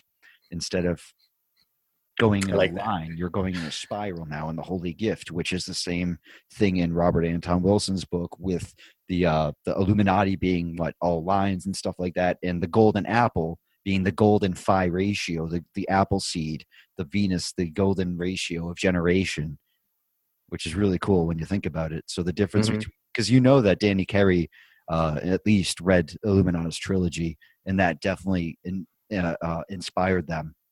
I don't know if he read it before then, but I think that he actually read that. Who's Danny Carey? The drummer of Tool. Oh yeah, I've only listened to Tool like once or twice. But obviously I'm talking about, like, just like in the tarot, if you have one story, it can mean one thing. But if you change the order of the cards, it's a different reality. Yeah. So that's basically different archetypal ordering, which changes the computer program to a positive outcome, aka Tikkun Olam. Does that make sense? I think it does make sense. Yes. It's a blue rose case, basically. It's totally, life is a blue rose case. I mean, that's the secret. Life is a blue rose case. If your life is not a blue rose case, you're doing it wrong. I agree. I concur. I'm wearing I'm standing upright, risen, and I am blue with my shirt here. I'm wearing a blue Jupiter. I'm wearing the two falls. I'm wearing Jupiter on a Sunday. Warnock talks about planetary charity, and I think that's one thing that you're talking about, trying to remediate the planets that have kind of issues in the chart. He calls it planetary charity, which is like making a deal with Jupiter. Like, I will do something Jupiterian and do it a Jupiterian number of times. Gregariously give $142 and do it like 4 times or something like that. Right. Yeah, I mean, I've looked at that like in my chart, Venus and Mars are both in kind of crappy spots, and they're square. So I have problems there. Yeah. So I've done a lot of Venus work, like Venus talismans and Venus sort of magic, and I've got like Hathor on my altar and all that sort of stuff. And so I know that probably like the next big hurdle that I've got coming up is turning over and doing Mars work. That I can see probably being the hardest for you. It is gonna. I already know that it's gonna be the hardest for me, and I've been sort of planning stuff out. I've done some Mars evocations over the last couple of years that have not one of them was pretty good, but there's a lot of work left to do there. Are you a day chart or a night chart? What do you mean? Are you born between the hours of 6 p.m. and 6 a.m. or between 6 a.m. and 6 p.m.? Day, because You're born in the day. Because as you know, Sun is in the 7th house, right next to Mercury. Yeah, I mean, I'm a Scorpio. Forgive me for not like. No, it's cool. A lot it's of cool. Italian. If I had a thing I could look at, then I wouldn't need to remember. Yeah. So you are a day chart. So Mars is also the worst malefic for you. Day charts have an easier time with Saturn for the malefic, and night charts have a hard time with Saturn, but an easier time with Mars. Day charts, the opposite. Day charts have a hard time with Mars. So you have it really. It's your ascendant, right? Because you're Aries. Yeah. So that's like a huge thing in your life. Yeah, I guess it's time to go to war. Do you know that your arteries are like Aries and your veins are like Venus? That's why it's a recessive and a aggressive. Huh, I didn't know that. Pretty cool, right? That's pretty cool. Next question, because we have a few more. We're okay. What are we on? Oh, have we done number 4 yet? This is number 4. Yes. He's happy about 4, folks.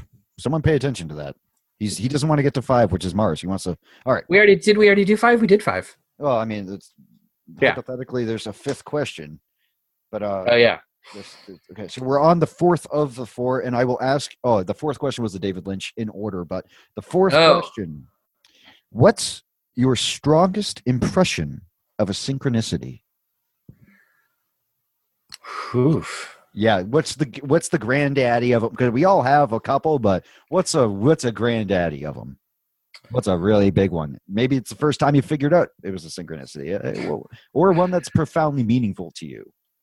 I would say that the synchronicity that is probably the most profoundly meaningful to me, I'm not going to talk about on the air because it has to do with private lives of people who, so that's not going to come out. Profound and shareable. Okay, you know what? Let's go back to Jason Miller. This is the most. Oh my God! I'm sorry. Let me just say this. You mentioned Hathor. Yes, just a moment. Yeah. Shit! I have a Hathor synchronicity. This is fucking it's my show. Okay. But let me tell you the Hathor synchronicity. This is a super meaningful one. Yeah, but do you get down with Hecate? I haven't done very much Hecate stuff yet. Miller was the one who introduced me to a way of giving her honey. That's all. That's why I wanted to mention that. So okay, hold on. I'm going to do the Hathor synchronicity because this is a super meaningful one. I totally forgot. Thank you for reminding me of this. I should have thought of this before.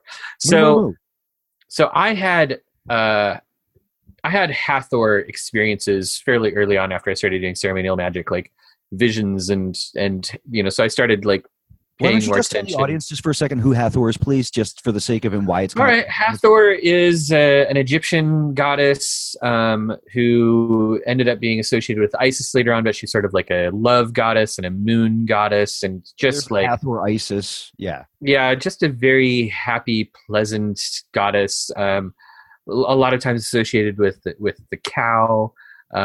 You'll find Hathor in temples at like the tops of pillars and stuff, but a pleasant, loving, very Venusian goddess, right? You'd almost expect her to be with the moon almost, but Hathor is like Heifer. I just noticed. But please continue. I was just thinking there's an aspect with the horns and the moon. Oh yeah. So anyhow, I had like all of these Hathor experiences fairly early on, and so I've had Hathor on my altar for over a decade at least, well over a decade, I think, and has been sort of a central figure in my practice. So when I started working on the podcast, My Alchemical Bromance, I did it with my friend Matt Anthony, and I like that show. Thanks, I like it too. But we were out drinking one day, drinking beer, talking about the podcast. I don't know what we were doing. And he rolled up like his sleeve or something, and he has a half sleeve of Hathor tattooed on his arm. Get And out. I was like, what is that? Why do you have Hathor on your arm? And it turns out that he too, we had never discussed this before. Oh, yeah, he that's how it too goes. had like an experience of being like chosen by Hathor. Whoa. So how's that for weird synchronicity? That's Like both of us completely uncanny. unknown to each other had these like intense Hathor based experiences, and then we ended up working together on this important project, being very close friends, all being like so closely bound together before ever discovering that tie. It sounds like you guys are definitely like if people believe in God forms and stuff like that, it seems like one of the archetypes of Hathor was like choosing you guys or like guiding you together or something. Yeah, weird, Maybe. huh? That's what it sounds like. That's an intense, weird synchronicity. Oh yeah, and everyone knows who knows about synchronicity knows that it's always it's just like that idea. Like I can't really describe the idea. Synchronicity is a felt thing. It's a spiritual thing, so it has that kind of unspeakable quality. But Mhm. it's always more meaningful to the people that it happens to. But we all know that feeling of meaning. Yeah. Well, it's like Nathan Lee once said, right? There's no such thing as coincidence. Oh yeah, that guy. I read that somewhere. He's kind of legendary. Yeah. But mostly he's just kind of sexy. I'm gonna just tell you, damn that guy. He's so sexy. Okay, people, moving forward. Thank you. Okay.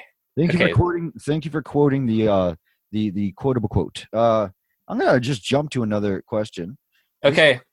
Are we good with the Hathor? Can we jump to a question? Oh yeah, totally. I think it's a great story. I think it's totally time to jump to another question. Is this number 6? Yeah, I'm actually gonna do number 6, but this is the 5th question asked. Wait, which one did we miss? Did we miss 3? Well, you don't know about it yet. Okay. Well, All right, we'll number figure that 6. one out. What in this world gives you the most peace?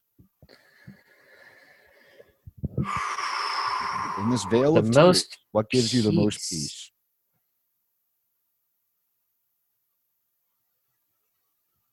That's a really good question. I'm telling you, people have been waiting for me to do a podcast. I mean, I'm still learning the ropes here, but I gotta say, there are certain moments, probably mostly moments in nature. Here, this is it. The crack of dawn in the high desert, when it's so cold, you got to put on like your down vest and you go outside and you have like a cup of coffee at your campsite, and the sun is just coming up and the birds are singing, and like that bitter cold of night is like transforming into the heat of the day, and everything is just crisp and the sky is like bluer than anything you've ever seen, and that's the most peaceful thing in creation. that gets a clap. That gets a clap. I appreciate that sentiment because I too find divinity in that. Yeah, there's a thing that happens out in the desert that is unlike any other place. Can't say I've been to a desert. I gotta say that you got me with the general sensation, but I could do better with the desert. Well, come on out here. We'll go camping. I'm so on board for that. And plus, like, we need a couple of guys in case there's any desert grizzly bears. No grizzly bears in the desert, but there's scorpions, rattlesnakes. Dude, we're freaking magicians. I'm telling you, we're gonna find a grizzly bear that's a bimorphid with a scorpion. We're gonna find a Scorpio bear, a Leo Scorpio bear. And that sounds like something out of Gravity Falls. Yes, it does. It absolutely. Now that I think about it, so you know how Virgo and Leo are the Beauty and the Beast, right? Mm-hmm. Yeah. And Virgo has her dainty legs crossed, while Scorpio's like letting his rigid member rock it out. So then in the between of those, you have Libra.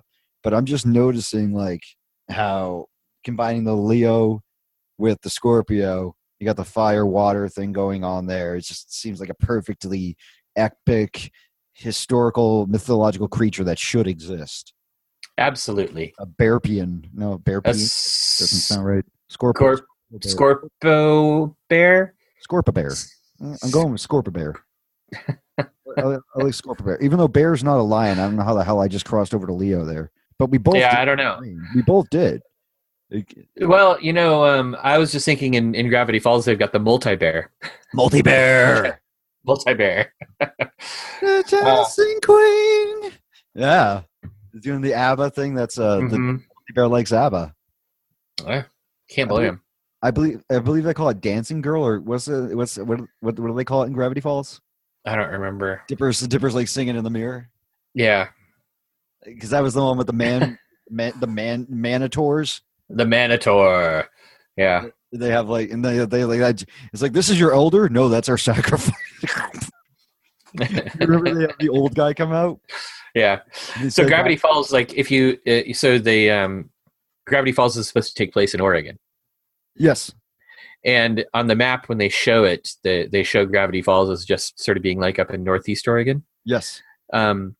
But the town itself, it always makes me think of Klamath Falls, which is an actual city in Oregon, which is, there's not a forest near Klamath Falls. And there's not even really a whole lot of forest up where they show Gravity Falls existing in Oregon. Like that's kind of high deserty area. I didn't know that. Yeah. Is It's that like Utah, kind of? Yeah, kind of, I guess. Not as stark. Well, I mean, Utah itself, like there's a lot of variation. It's not a tiny place. Like northern Utah is all foresty and green and beautiful, and like California. Southern Utah. I'm saying California has different temperatures. Oh, right. Oh, yeah, totally. So Oregon has a lot of variation in it, right? And our high desert, it's not as like the desert in Utah. When you get into the desert in Utah, you get a much different experience than in Oregon. But it's still, it's totally high desert style. I have only traveled so for the first time in my life I made it to the West Coast last summer when I went out and met Gordon White at Chaotic Good. Cool. Yeah, it was super cool. I actually was one of the 8 people who had the golden ticket and ate with him, and I just ended up smoking a lot of pot and burritos, and it was great. It was really nice. It was a good time. The event in the desert. Let me throw this one. I've told you the synchronicity before about you know how Gordon on Rune Soup has the Giordano Bruno statue. Thanks, yes. man. I don't know what's happening there. Something. That's a hard word, Giordano. You got to practice it. Giordano Bruno. No, I mean now I can say Giordano. Giordano. Actually, dude. Yeah, there you go. Pretend like you're talking about some Italian dish. Giordano. It's like Giordano. Giordano con Parmesan. Parmesan. Sure we just like alienated our entire Italian listening base, which was all of like 3 people. So sorry, Italian listening base. Or they just grew it. They're like, yeah, they're giving us props. I'm like, yeah, we like your language, but we also the French listening base has already listened to us massacre at least a dozen French words. So but I'm okay with that because you know Fritalian. Speaking of Fritalian, that was okay. Let me finish this thought. Fritalian was a silly Dunkin' Donuts. Do you remember this the ad campaign that they tried to do? Fritalian. No, we don't really have Dunkin' Donuts out here. So that's just as well because it is a very New England thing. In Harpoon Brewery in Boston, they released a limited edition stout made with Dunkin' Donuts, and so they have a Dunkin' Donuts beer now. Oh God, Rogue Brewery out here released a beer made with that was inspired or something by Voodoo Donuts, which is a famous donut shop in Portland. Cool. And I never tried it. I gotta go make sure the Gophers aren't eating the rainbow. I'll be right back. All right, that's cool. Gophers and rainbows. I have to make sure that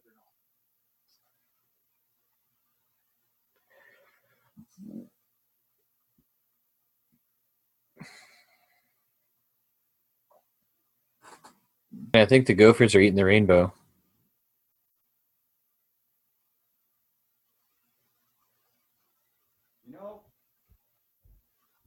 Nope. How's the rainbow? Is the rainbow okay?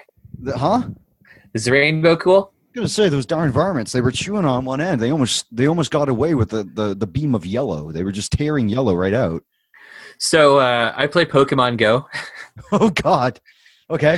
And after the latest update, like when the weather changes from like sunny to rainy or rainy to sunny or whatever outside, there's a rainbow in the distance. Oh, that's kind of cool. Yeah, it's nice. You've ever seen so I'll talk about anything here from like conspiracies to whatever. I'm always nuanced about it. I'm not saying think about this. Oh yeah, we've talked about this. Yeah. Well, We have?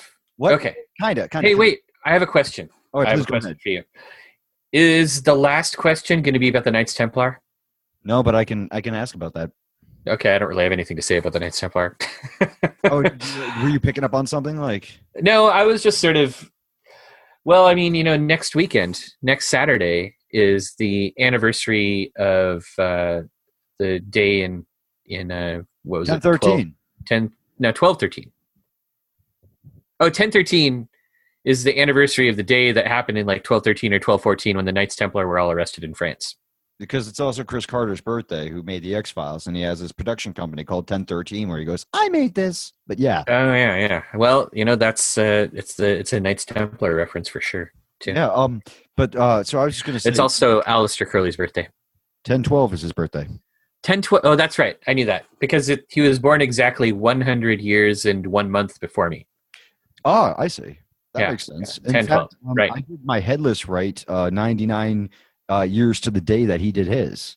Nice. Yeah. And thank you because this is actually something I was going to mention earlier. You guys are familiar with how the sun is in its house of the fall in Libra. And notice how when the world gets to Libra, we call it entering the fall. This is the time of year called the fall. I had never tied those two things together. That's why I'm here, my friend. Well, good job. I don't know that much, but the stuff I do know, kind of, it's like potpourri, bunny tails, and Orgasmo rainbow giggles. But anyways, that's my new breakfast cereal, Orgasmo rainbow giggles. And so I was going to ask you about the rainbow and the degree, the 42 degree, and how some people say that that's proof of the firmament, that this alleged world, for some conceptions of it, think that is proof of. Could you speak to why a rainbow is not proof of flat Earth? Hold on a second. Let's rewind a little bit. What's 42 degree? They say that the rainbow itself is at a 42 degree angle or something like that, and that's the arc of it. It's like 42 degrees. I don't know. I'm just telling you what they say. You're the physics guy. Hold on. There's an idea that the rainbow is proof of a flat Earth? Oh, sure, yeah. And like when you look, why wouldn't it be proof of a round Earth? Go ahead. Speak this through. I mean, I don't know. I have looked into flat Earth theories and never made it very far without just descending into giggles and laughter, because so much of it is based on people who have no concept of how physical reality works. And I mean, we have math, right? I mean, one of the most incredible things about reality is the way the math all locks together. Agreed. And if you start to look at the math and you actually like get into it and try to like picture the stuff in your head and work with the equations and see how all of this stuff works, you start to see that what physicists are doing, what science is actually doing, is assembling this bizarre and amazing jigsaw puzzle. And when you start to see how it works and things start to click into place, there could be that you see a picture. The geometry of the architect. You see the geometry of the architect. You definitely do. And so it makes me sad. Like the flat Earth stuff makes me very sad. I feel like there's a lot of intellectual potential that is lost there. Like if those people with their creative problem finding skills spent more time on the fundamentals and the basics and focused their efforts on actual problems that we're actually running into with science and physics, it would be a better place. I hear you. You know me, Eric, honestly, I want truth no matter what. Yeah. Me too. And so I'm going to come at this from a slightly different angle. And I'm this is what makes me sad when people look at a thing on a screen and can't tell the difference between a photograph and a computer generated image. Mind you, it's a good point. It's a good point that people say that this is all a digital interface, but I can tell a difference between a digital representation of a photograph and a digital representation of a computer generated image. There's obviously a thing going on there. Oh, I know that I can't. Tell the difference between a photo and a CGI. Yeah, I mean, the CGI is good enough now that I totally can't always tell the difference. Oh yeah, okay. That's that and like I'm totally I'm a pretty neutral guy. I mean Libra, right on, pretty freaking balanced. Except when I'm not, like a Volt. But the idea is that when you look at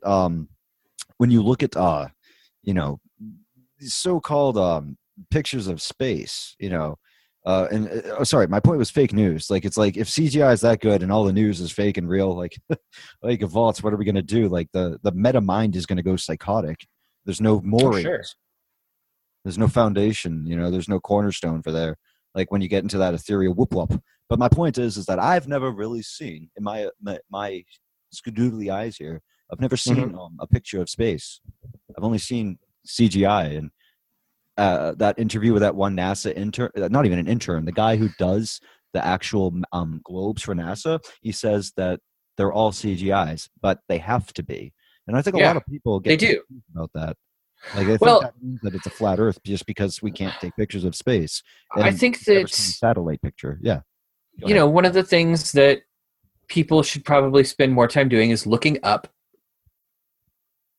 And another thing that people should spend some time doing is using telescopes. Sorry, even you cut out there. Looking up what? Looking up. Oh, just looking. No, you didn't cut out. I thought you were saying look. Okay, sorry, that was me. Just look up. Okay, got it. And telescopes. And observe. Right. Yes. Observation is the key to science. Now, a hardcore conspiracy theorist is probably going to think that their telescope is in on the conspiracy. So, make your own. Make your own. Look at what Galileo and Kepler, Herschel, the guy who discovered Uranus. No, I'm not joking. That's not a joke. Sure. But even he was using a fairly advanced telescope that could have been in on the conspiracy, right? I guess some people could say that. Now, if you're so set on seeing a picture of space, then look up.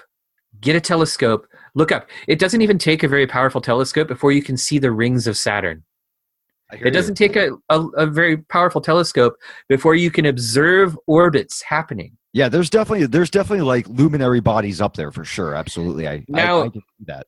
Yeah. Now, when you're talking about like how we have put together our model of the universe and our model of the solar system and stuff, realize that it is fucking complicated. It is so complicated. One of my science heroes is Johannes Kepler. Now, Johannes Kepler, it's so difficult to explain to somebody who hasn't looked into his work the mental gymnastics and the mental power that he had to have in order to come up with how his equation with Kepler's laws of planetary motion. Are those calculus? What branch? No, that's pre-calculus. It's just geometry. Okay. Calculus wasn't until Newton, over 100 years after Kepler. Let's get into talking about that after you talk about Kepler. But I just got to say, like, there is so much out there.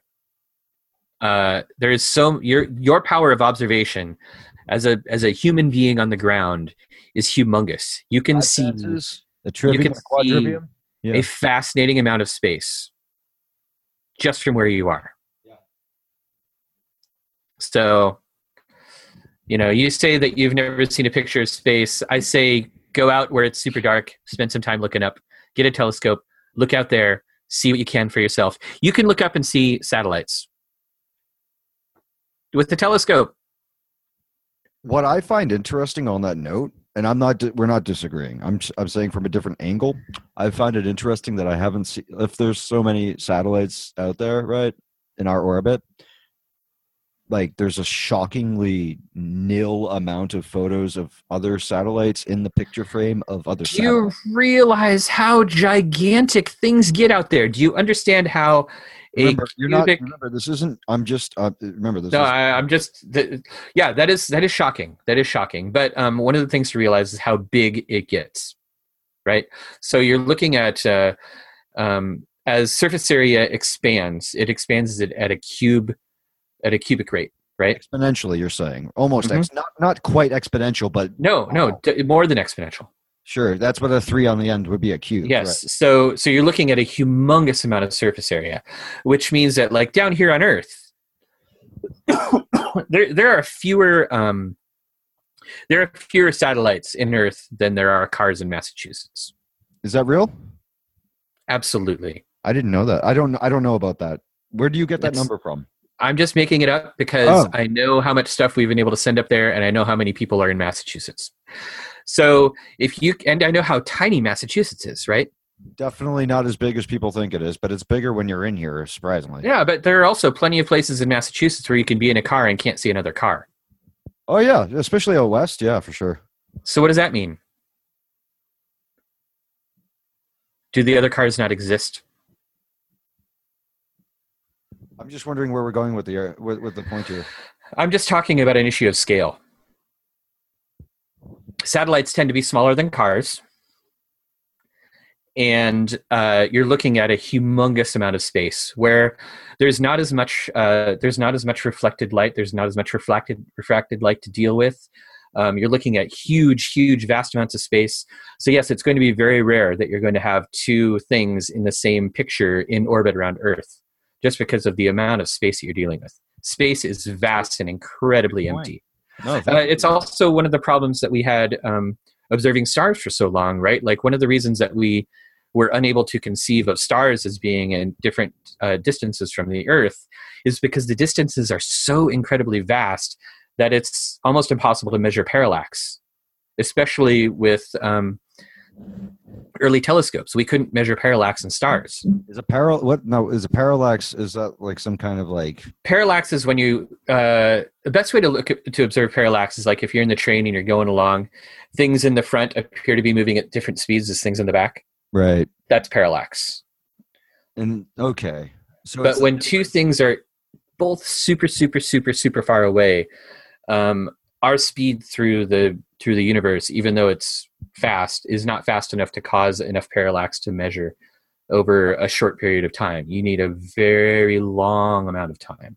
For me, like I'm able to see your the way that you present things at the same time as I'm able to see a person who's saying, I haven't seen any of this. I'm able to weigh both. That's cool. You know, I mean, that's what I'm saying. Study the math. Get into the math. Right, because like the whole point about like we want to avoid being dogmatic about anything, right?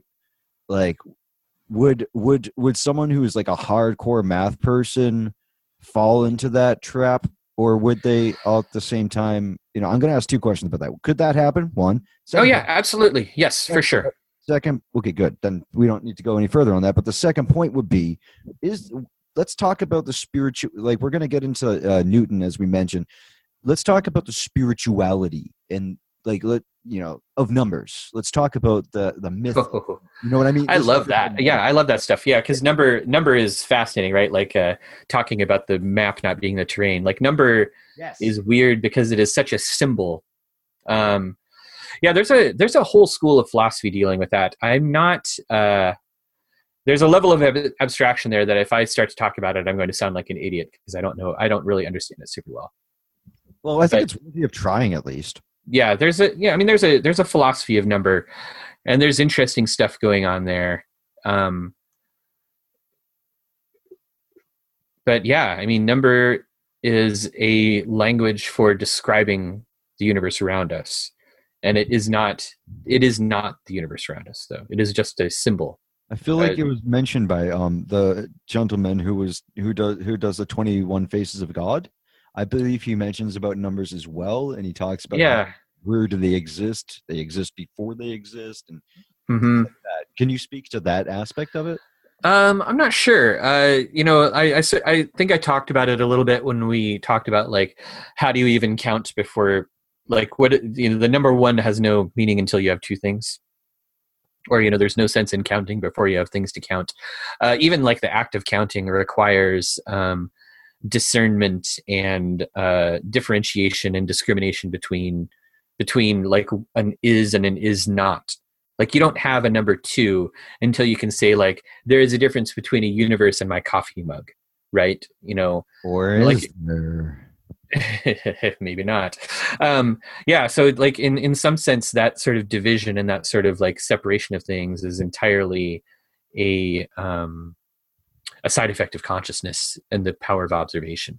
Tool wrote Lateralis, the song, under the working title of 987 because of the sacredness of number, because of the way that it reveals the holy truth, because of the way that it even itself 987, you take 8 and 7, you get 15, that's a 6. So 987 is a 9 and a 6, which is an infinite rotation in a way. Mm-hmm. Yeah, yeah. But then it's a spiral itself, and you can either spiral up or, well, you know.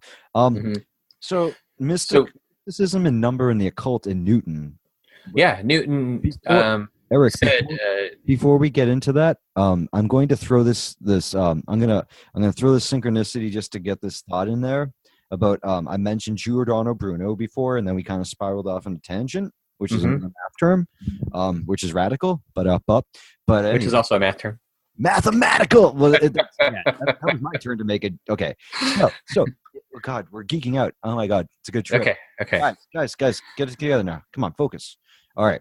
So Giordano Bruno, Gordon uses a statue for his thing. I read one of the first articles I ever read by Gordon White was it was the first one. It was about Herschel discovering Uranus using a telescope that he made. He's a musician. I go out to Gordon in California. After this whole series of things, I end up in front of a statue that looks very much like the Giordano one, but it's a statue of Herschel. Oh, cool. Wicked weird. Yeah. Yeah. Like unreal. Like he made that article. I go out there to see him to California. I end up going through the desert. So I have been to desert, but not in the morning. It was in the middle of the freaking day at noon. Oh yeah, and that's a different kind of desert down there too. That doesn't count as high desert. That's much lower elevation desert. Okay. I didn't know that. It's still hot as heck though, dude. Like very, very yeah. hot. Well, the high desert isn't always hot. That's one of the things about it. Yeah, like the high desert, snow and ice, and it freezes over in the winter. Yeah, I have a film called Red Desert. Just throwing that out. It's a good film. But the point is that was a crazy sink, and now we can circle to Newton in numbers. And well, Newton, he said number is the language of God. Okay. Number is the language with which God reveals the universe. Was he a Freemason? I don't think so. I got a book from a French Mason. I think I still have it. That argued that he was, but there's no real evidence. Like, and say that, right? I think a lot of conspiracy-minded people think that like everyone who's smart was a Mason, basically. Yeah, which totally is not the case. You know, so I mean, we have evidence that like we know that Christopher Wren was a Freemason. Yes, that's true. And he was a very important scientist around that time. We have evidence that like Elias Ashmole was a Freemason. We have evidence, and he was one of the founding members of the Royal Society. A number of founding members of the Royal Society were Freemasons. Yes. I don't think Newton was. In fact, from everything I've read about Newton, he sounds like kind of a dick. I probably would have blackballed him. Do you think that there's an example why he's a male phallus that you could explain to us? Why is such an asshole? Well, I mean, you could. Why is he a cunty McCunderson? Why? I think probably two really good examples are the way he treated Robert Hooke and the way he treated Leibniz. Like those are both pretty good examples of how much of a dick microscope, right? Newton was. What's that? I think we got crossed over there. Could you repeat what you said? Robert Hooke and Leibniz. Yeah. Okay. So yeah, what happened with that? Because Hooke discovered the microscope, right? Was Hooke the microscope? I think so. I don't know. Honestly, my brain is getting a little fried. We've been talking for so long. It's hard for me to remember all of the details. We're getting close, but we still have a little bit to go, like Robert Frost does. So but I would say, like Newton's interesting to look into, just because he had these great concepts, and so much of modern physics is sort of rests upon him as its cornerstone.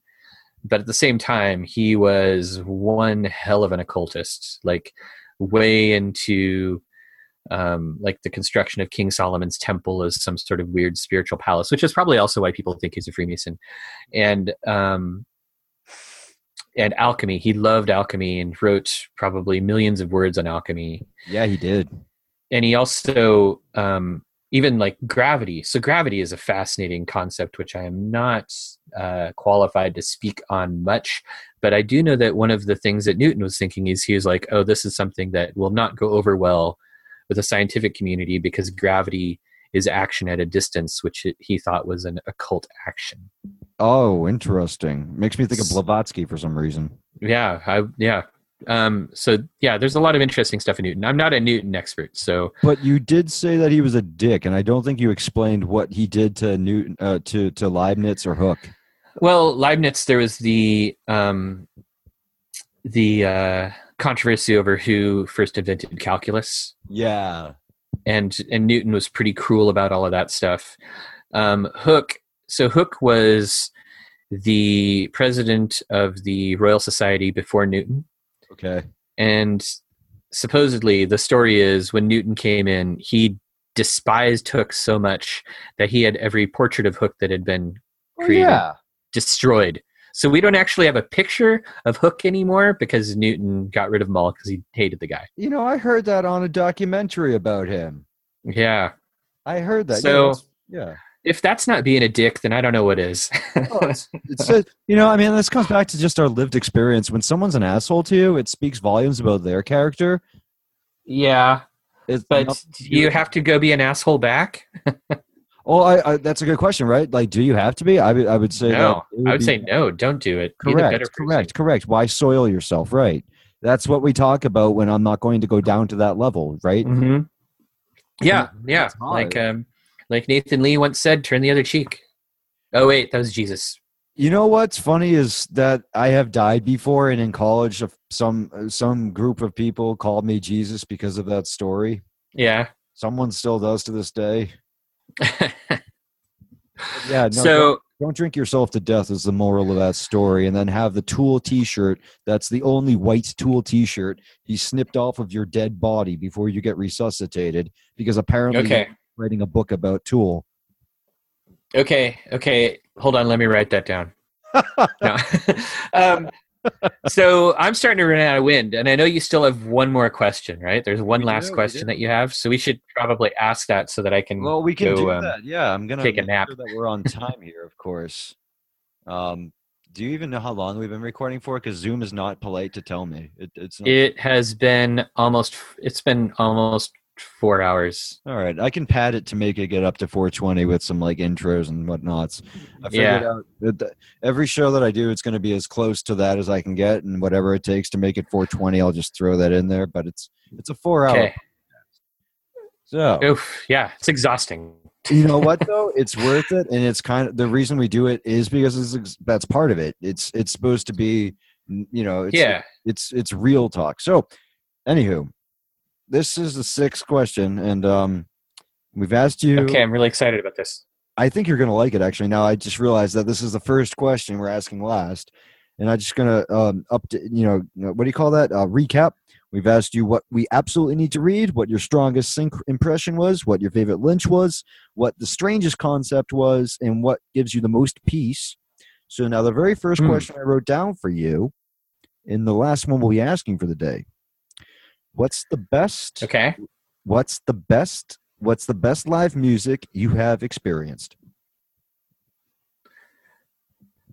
All right. Well, remember I told that Bela Fleck story. Obviously, where I sat right in front of him. That is the second best live music. Juicy. The first best is so I'm not really one for like big concerts and crowded concerts. Where am I? That's not I'm really a my very peaceful guy, and sometimes that's way too overwhelming. But last year, or maybe 2 years ago, PJ Harvey was in Portland, and I've been a PJ Harvey fan since high school, so you know I really enjoy her work. And some friends of mine got me a ticket, and we went and saw PJ Harvey, and they insisted that we get there early and we go all the way up to the front. So we were like right at the whatever you call that thing, the fence that keeps the crowd away, the barricade, and we were right there for the whole show, and it was incredible. PJ Harvey is super intense on stage. She like stares out into the audience and makes like a Netflix violating eye contact with everybody in the front row. So it was just intense. Like I was blown away. So that was probably the first best. Although a close second, a close tie perhaps. So these would be my top 3 music experiences. First was PJ Harvey. Second, Bela Fleck. Third, I went to see Deerhoof with my little brother. And he had never been very much of a Deerhoof fan, but we'd never really gone to see like a live show before together. Yeah. So I took him to see Deerhoof, and I mean, Deerhoof is always incredible. I love seeing them in concert. I only know them because I have a single of theirs, Matchbook Six Maniac or something. Oh yeah. They're one of my favorite bands, and but going to see them with my little brother, like that experience of like going to the concert together, like me introducing him to some music, because my little brother is an incredible musician. So how old is he? He's turning 40 this year. Oh, okay, right on. So, but we just had this great time going to a concert together, and you know, even though it probably wasn't like the music experience itself wasn't the most incredible, but sharing it with him was amazing, and I loved it. I understand that. Yeah, that's there really we go. Cool. There you go. Top 3. Thank you for sharing that. Yeah, of course. Deerhoof reminds me of Chibo Motto. Yes, I would say that they do have some similarities. Although Deerhoof is far more experimental and weird. Yeah, Chibo Motto is the poppy band. Yeah, for sure. All right, well, brother, getting close to there, but don't worry, I'm still at the helm here. Even though my what is the word for you? What's the second? The skipper, I guess. What's my second in command? What do you call that guy on the ship? He's got a name. First mate. Yeah, my first mate's barking at me over across the waves here, but I will commandeer this vessel from myself and direct it directly. We've asked all the questions. Mm-hmm. We've gotten and covered a lot of good stuff today. I think this has been a wonderful episode. I think people are going to really enjoy listening to what you've shared, especially about some of those really poignant experiences, like how you explained the desert. I really like how you expressed that moment of peace. Thanks. How we're going to wrap up. Mm-hmm. Welcome, Sa. How we're going to wrap up is tell us about what you are working on recently, where we can find you, and tell us what your favorite color is. So go. All right, I'll answer those in reverse. I'll answer those in a random order. My favorite color, I'm very fond of both blue and green. But purple is pretty fucking cool too. So the cooler spectrum of the colors, then. Sure. Yes, and also purple, is a royal color. It is a royal. It's one of my favorite colors too. Purple, red, and gold, and yeah. So lately, I've been working a lot on, planetary magic. Oh yeah, nice purple. I've been doing a lot of writing about that. You can see all the stuff I'm working on. Mostly on my website, arnemancy.com, and my Patreon account, which is attached to it. And also you can listen to my podcast, myalchemicalbromance.com. And your patron-only podcast. Oh, yeah, which is also on the Arnemancy Patreon. And we can reach you on Twitter if we want to say hi or what's up, or maybe order some lessons or join the Kabbalah Club, and that's going to be at Arnemancy, ARNEMANCY. Yep, that's it. That's totally me. I actually, the first time I saw that, I was like, what the hell is an Arnemancy? And I thought it was like a cross between like animated magical armor, like bedknobs and broomsticks, and like some arcane like sword in the stone magic. And I just love it. It's just Arnemancy. Well, it's a cross between my last name with Mancy. Yes. Arneson and Geomancy or any Mancy. Oh yeah. So, to basically to really wrap things up, I want to say thank you so much for doing this. I've really enjoyed every time that I've been on your show. And I wanted to return, and I'm very pleased that I've been able to offer you a platform in this exchange, because I really, Libra Sun, but I believe in balance. I believe in fairness. Yeah, this has been it's been fun to be interviewed by you for a change. True communication can only happen between equals, it is said in the Illuminatus trilogy. Mm-hmm. So I really, I think that's why there's a place for this Six of Swords, and why you are very matching, very good guest for it. So we'll have you back again thanks. if you'll be back on sometime down the road. Oh yeah, I'm gonna need some recovery time. This has been a lot of talking. I don't know if I have 4 more hours left in me. I honestly, frankly, that's I'm aware of that going into this. It's built into the pasta, if you will. Yeah, yeah. So I But think with that, Eric, if you have any closing words or any quotes that you want to give, we'll kick it on out after that. no, I just say, thanks for having me. And that's about it. It's been a pleasure. I hope that you have a pleasant rest of your day. You too, and this my brother went by Yeah. so quickly. Yeah, it did actually. We All right. did have to chase off a couple of gophers from eating the rainbow. The ground dogs and gophers from eating the rainbow. I think I can hear a gopher over here right now. I gotta Oh, go yeah? take care You gotta go watch out for those wrangly varmints, man. Right. All right. Well, with that said, Eric, why don't you say goodbye? Goodbye. All right, guys, thank you so much. This has been the second episode of the Six of Sword podcast. We have had a marvelous guest today, Eric Arneson. You will find him at Arnemancy on Twitter. You know where to go for his website, and all of that will be in the show notes. All right, Eric, thank you so much. Adios. As we say in the industry, adios, mofos. Or actually, that's what No Agenda says. But I'm going to say adios, mofos today too. All right, guys, thank you so much. And big thank you to Eric. And thank you to all who inspire me. And with that said, have a wonderful wonder. Well, all right. This is also where we say goodbye, and before we do give credit to those who have helped out the show at a $50 to $200 level. Again, anonymity for those under 50. And you can also, again, donate at PayPal.com with the Occult Fan Gmail, or you can just head on over to occultfan.com and you'll be able to click the donate button, and that'll take you to PayPal as well. So, again, I want to thank everyone for listening. This is really cool that you gift me your time and energy in a reciprocal cycle of what I hope is giving to you as well. So, we'll keep it short and sweet this time. This has been episode 2 of the Six of Swords podcast. Thank you so much for listening, and the best and brightest blessings to you this 2019. And not only do I wish you the best and brightest wishes for this 2019, and that you'll dedicate yourselves to your highest principles and values and dreams possible, but a super huge thank you to Brother Eric Arneson for coming on and doing the show. It was a real pleasure. It was fun. We had our traditional, if you will, Caducean conversations, and again, I really hope that you enjoyed this. I look forward to bringing you guys more interesting shows full of all the stuff that you love. Again, art, spirituality, healing,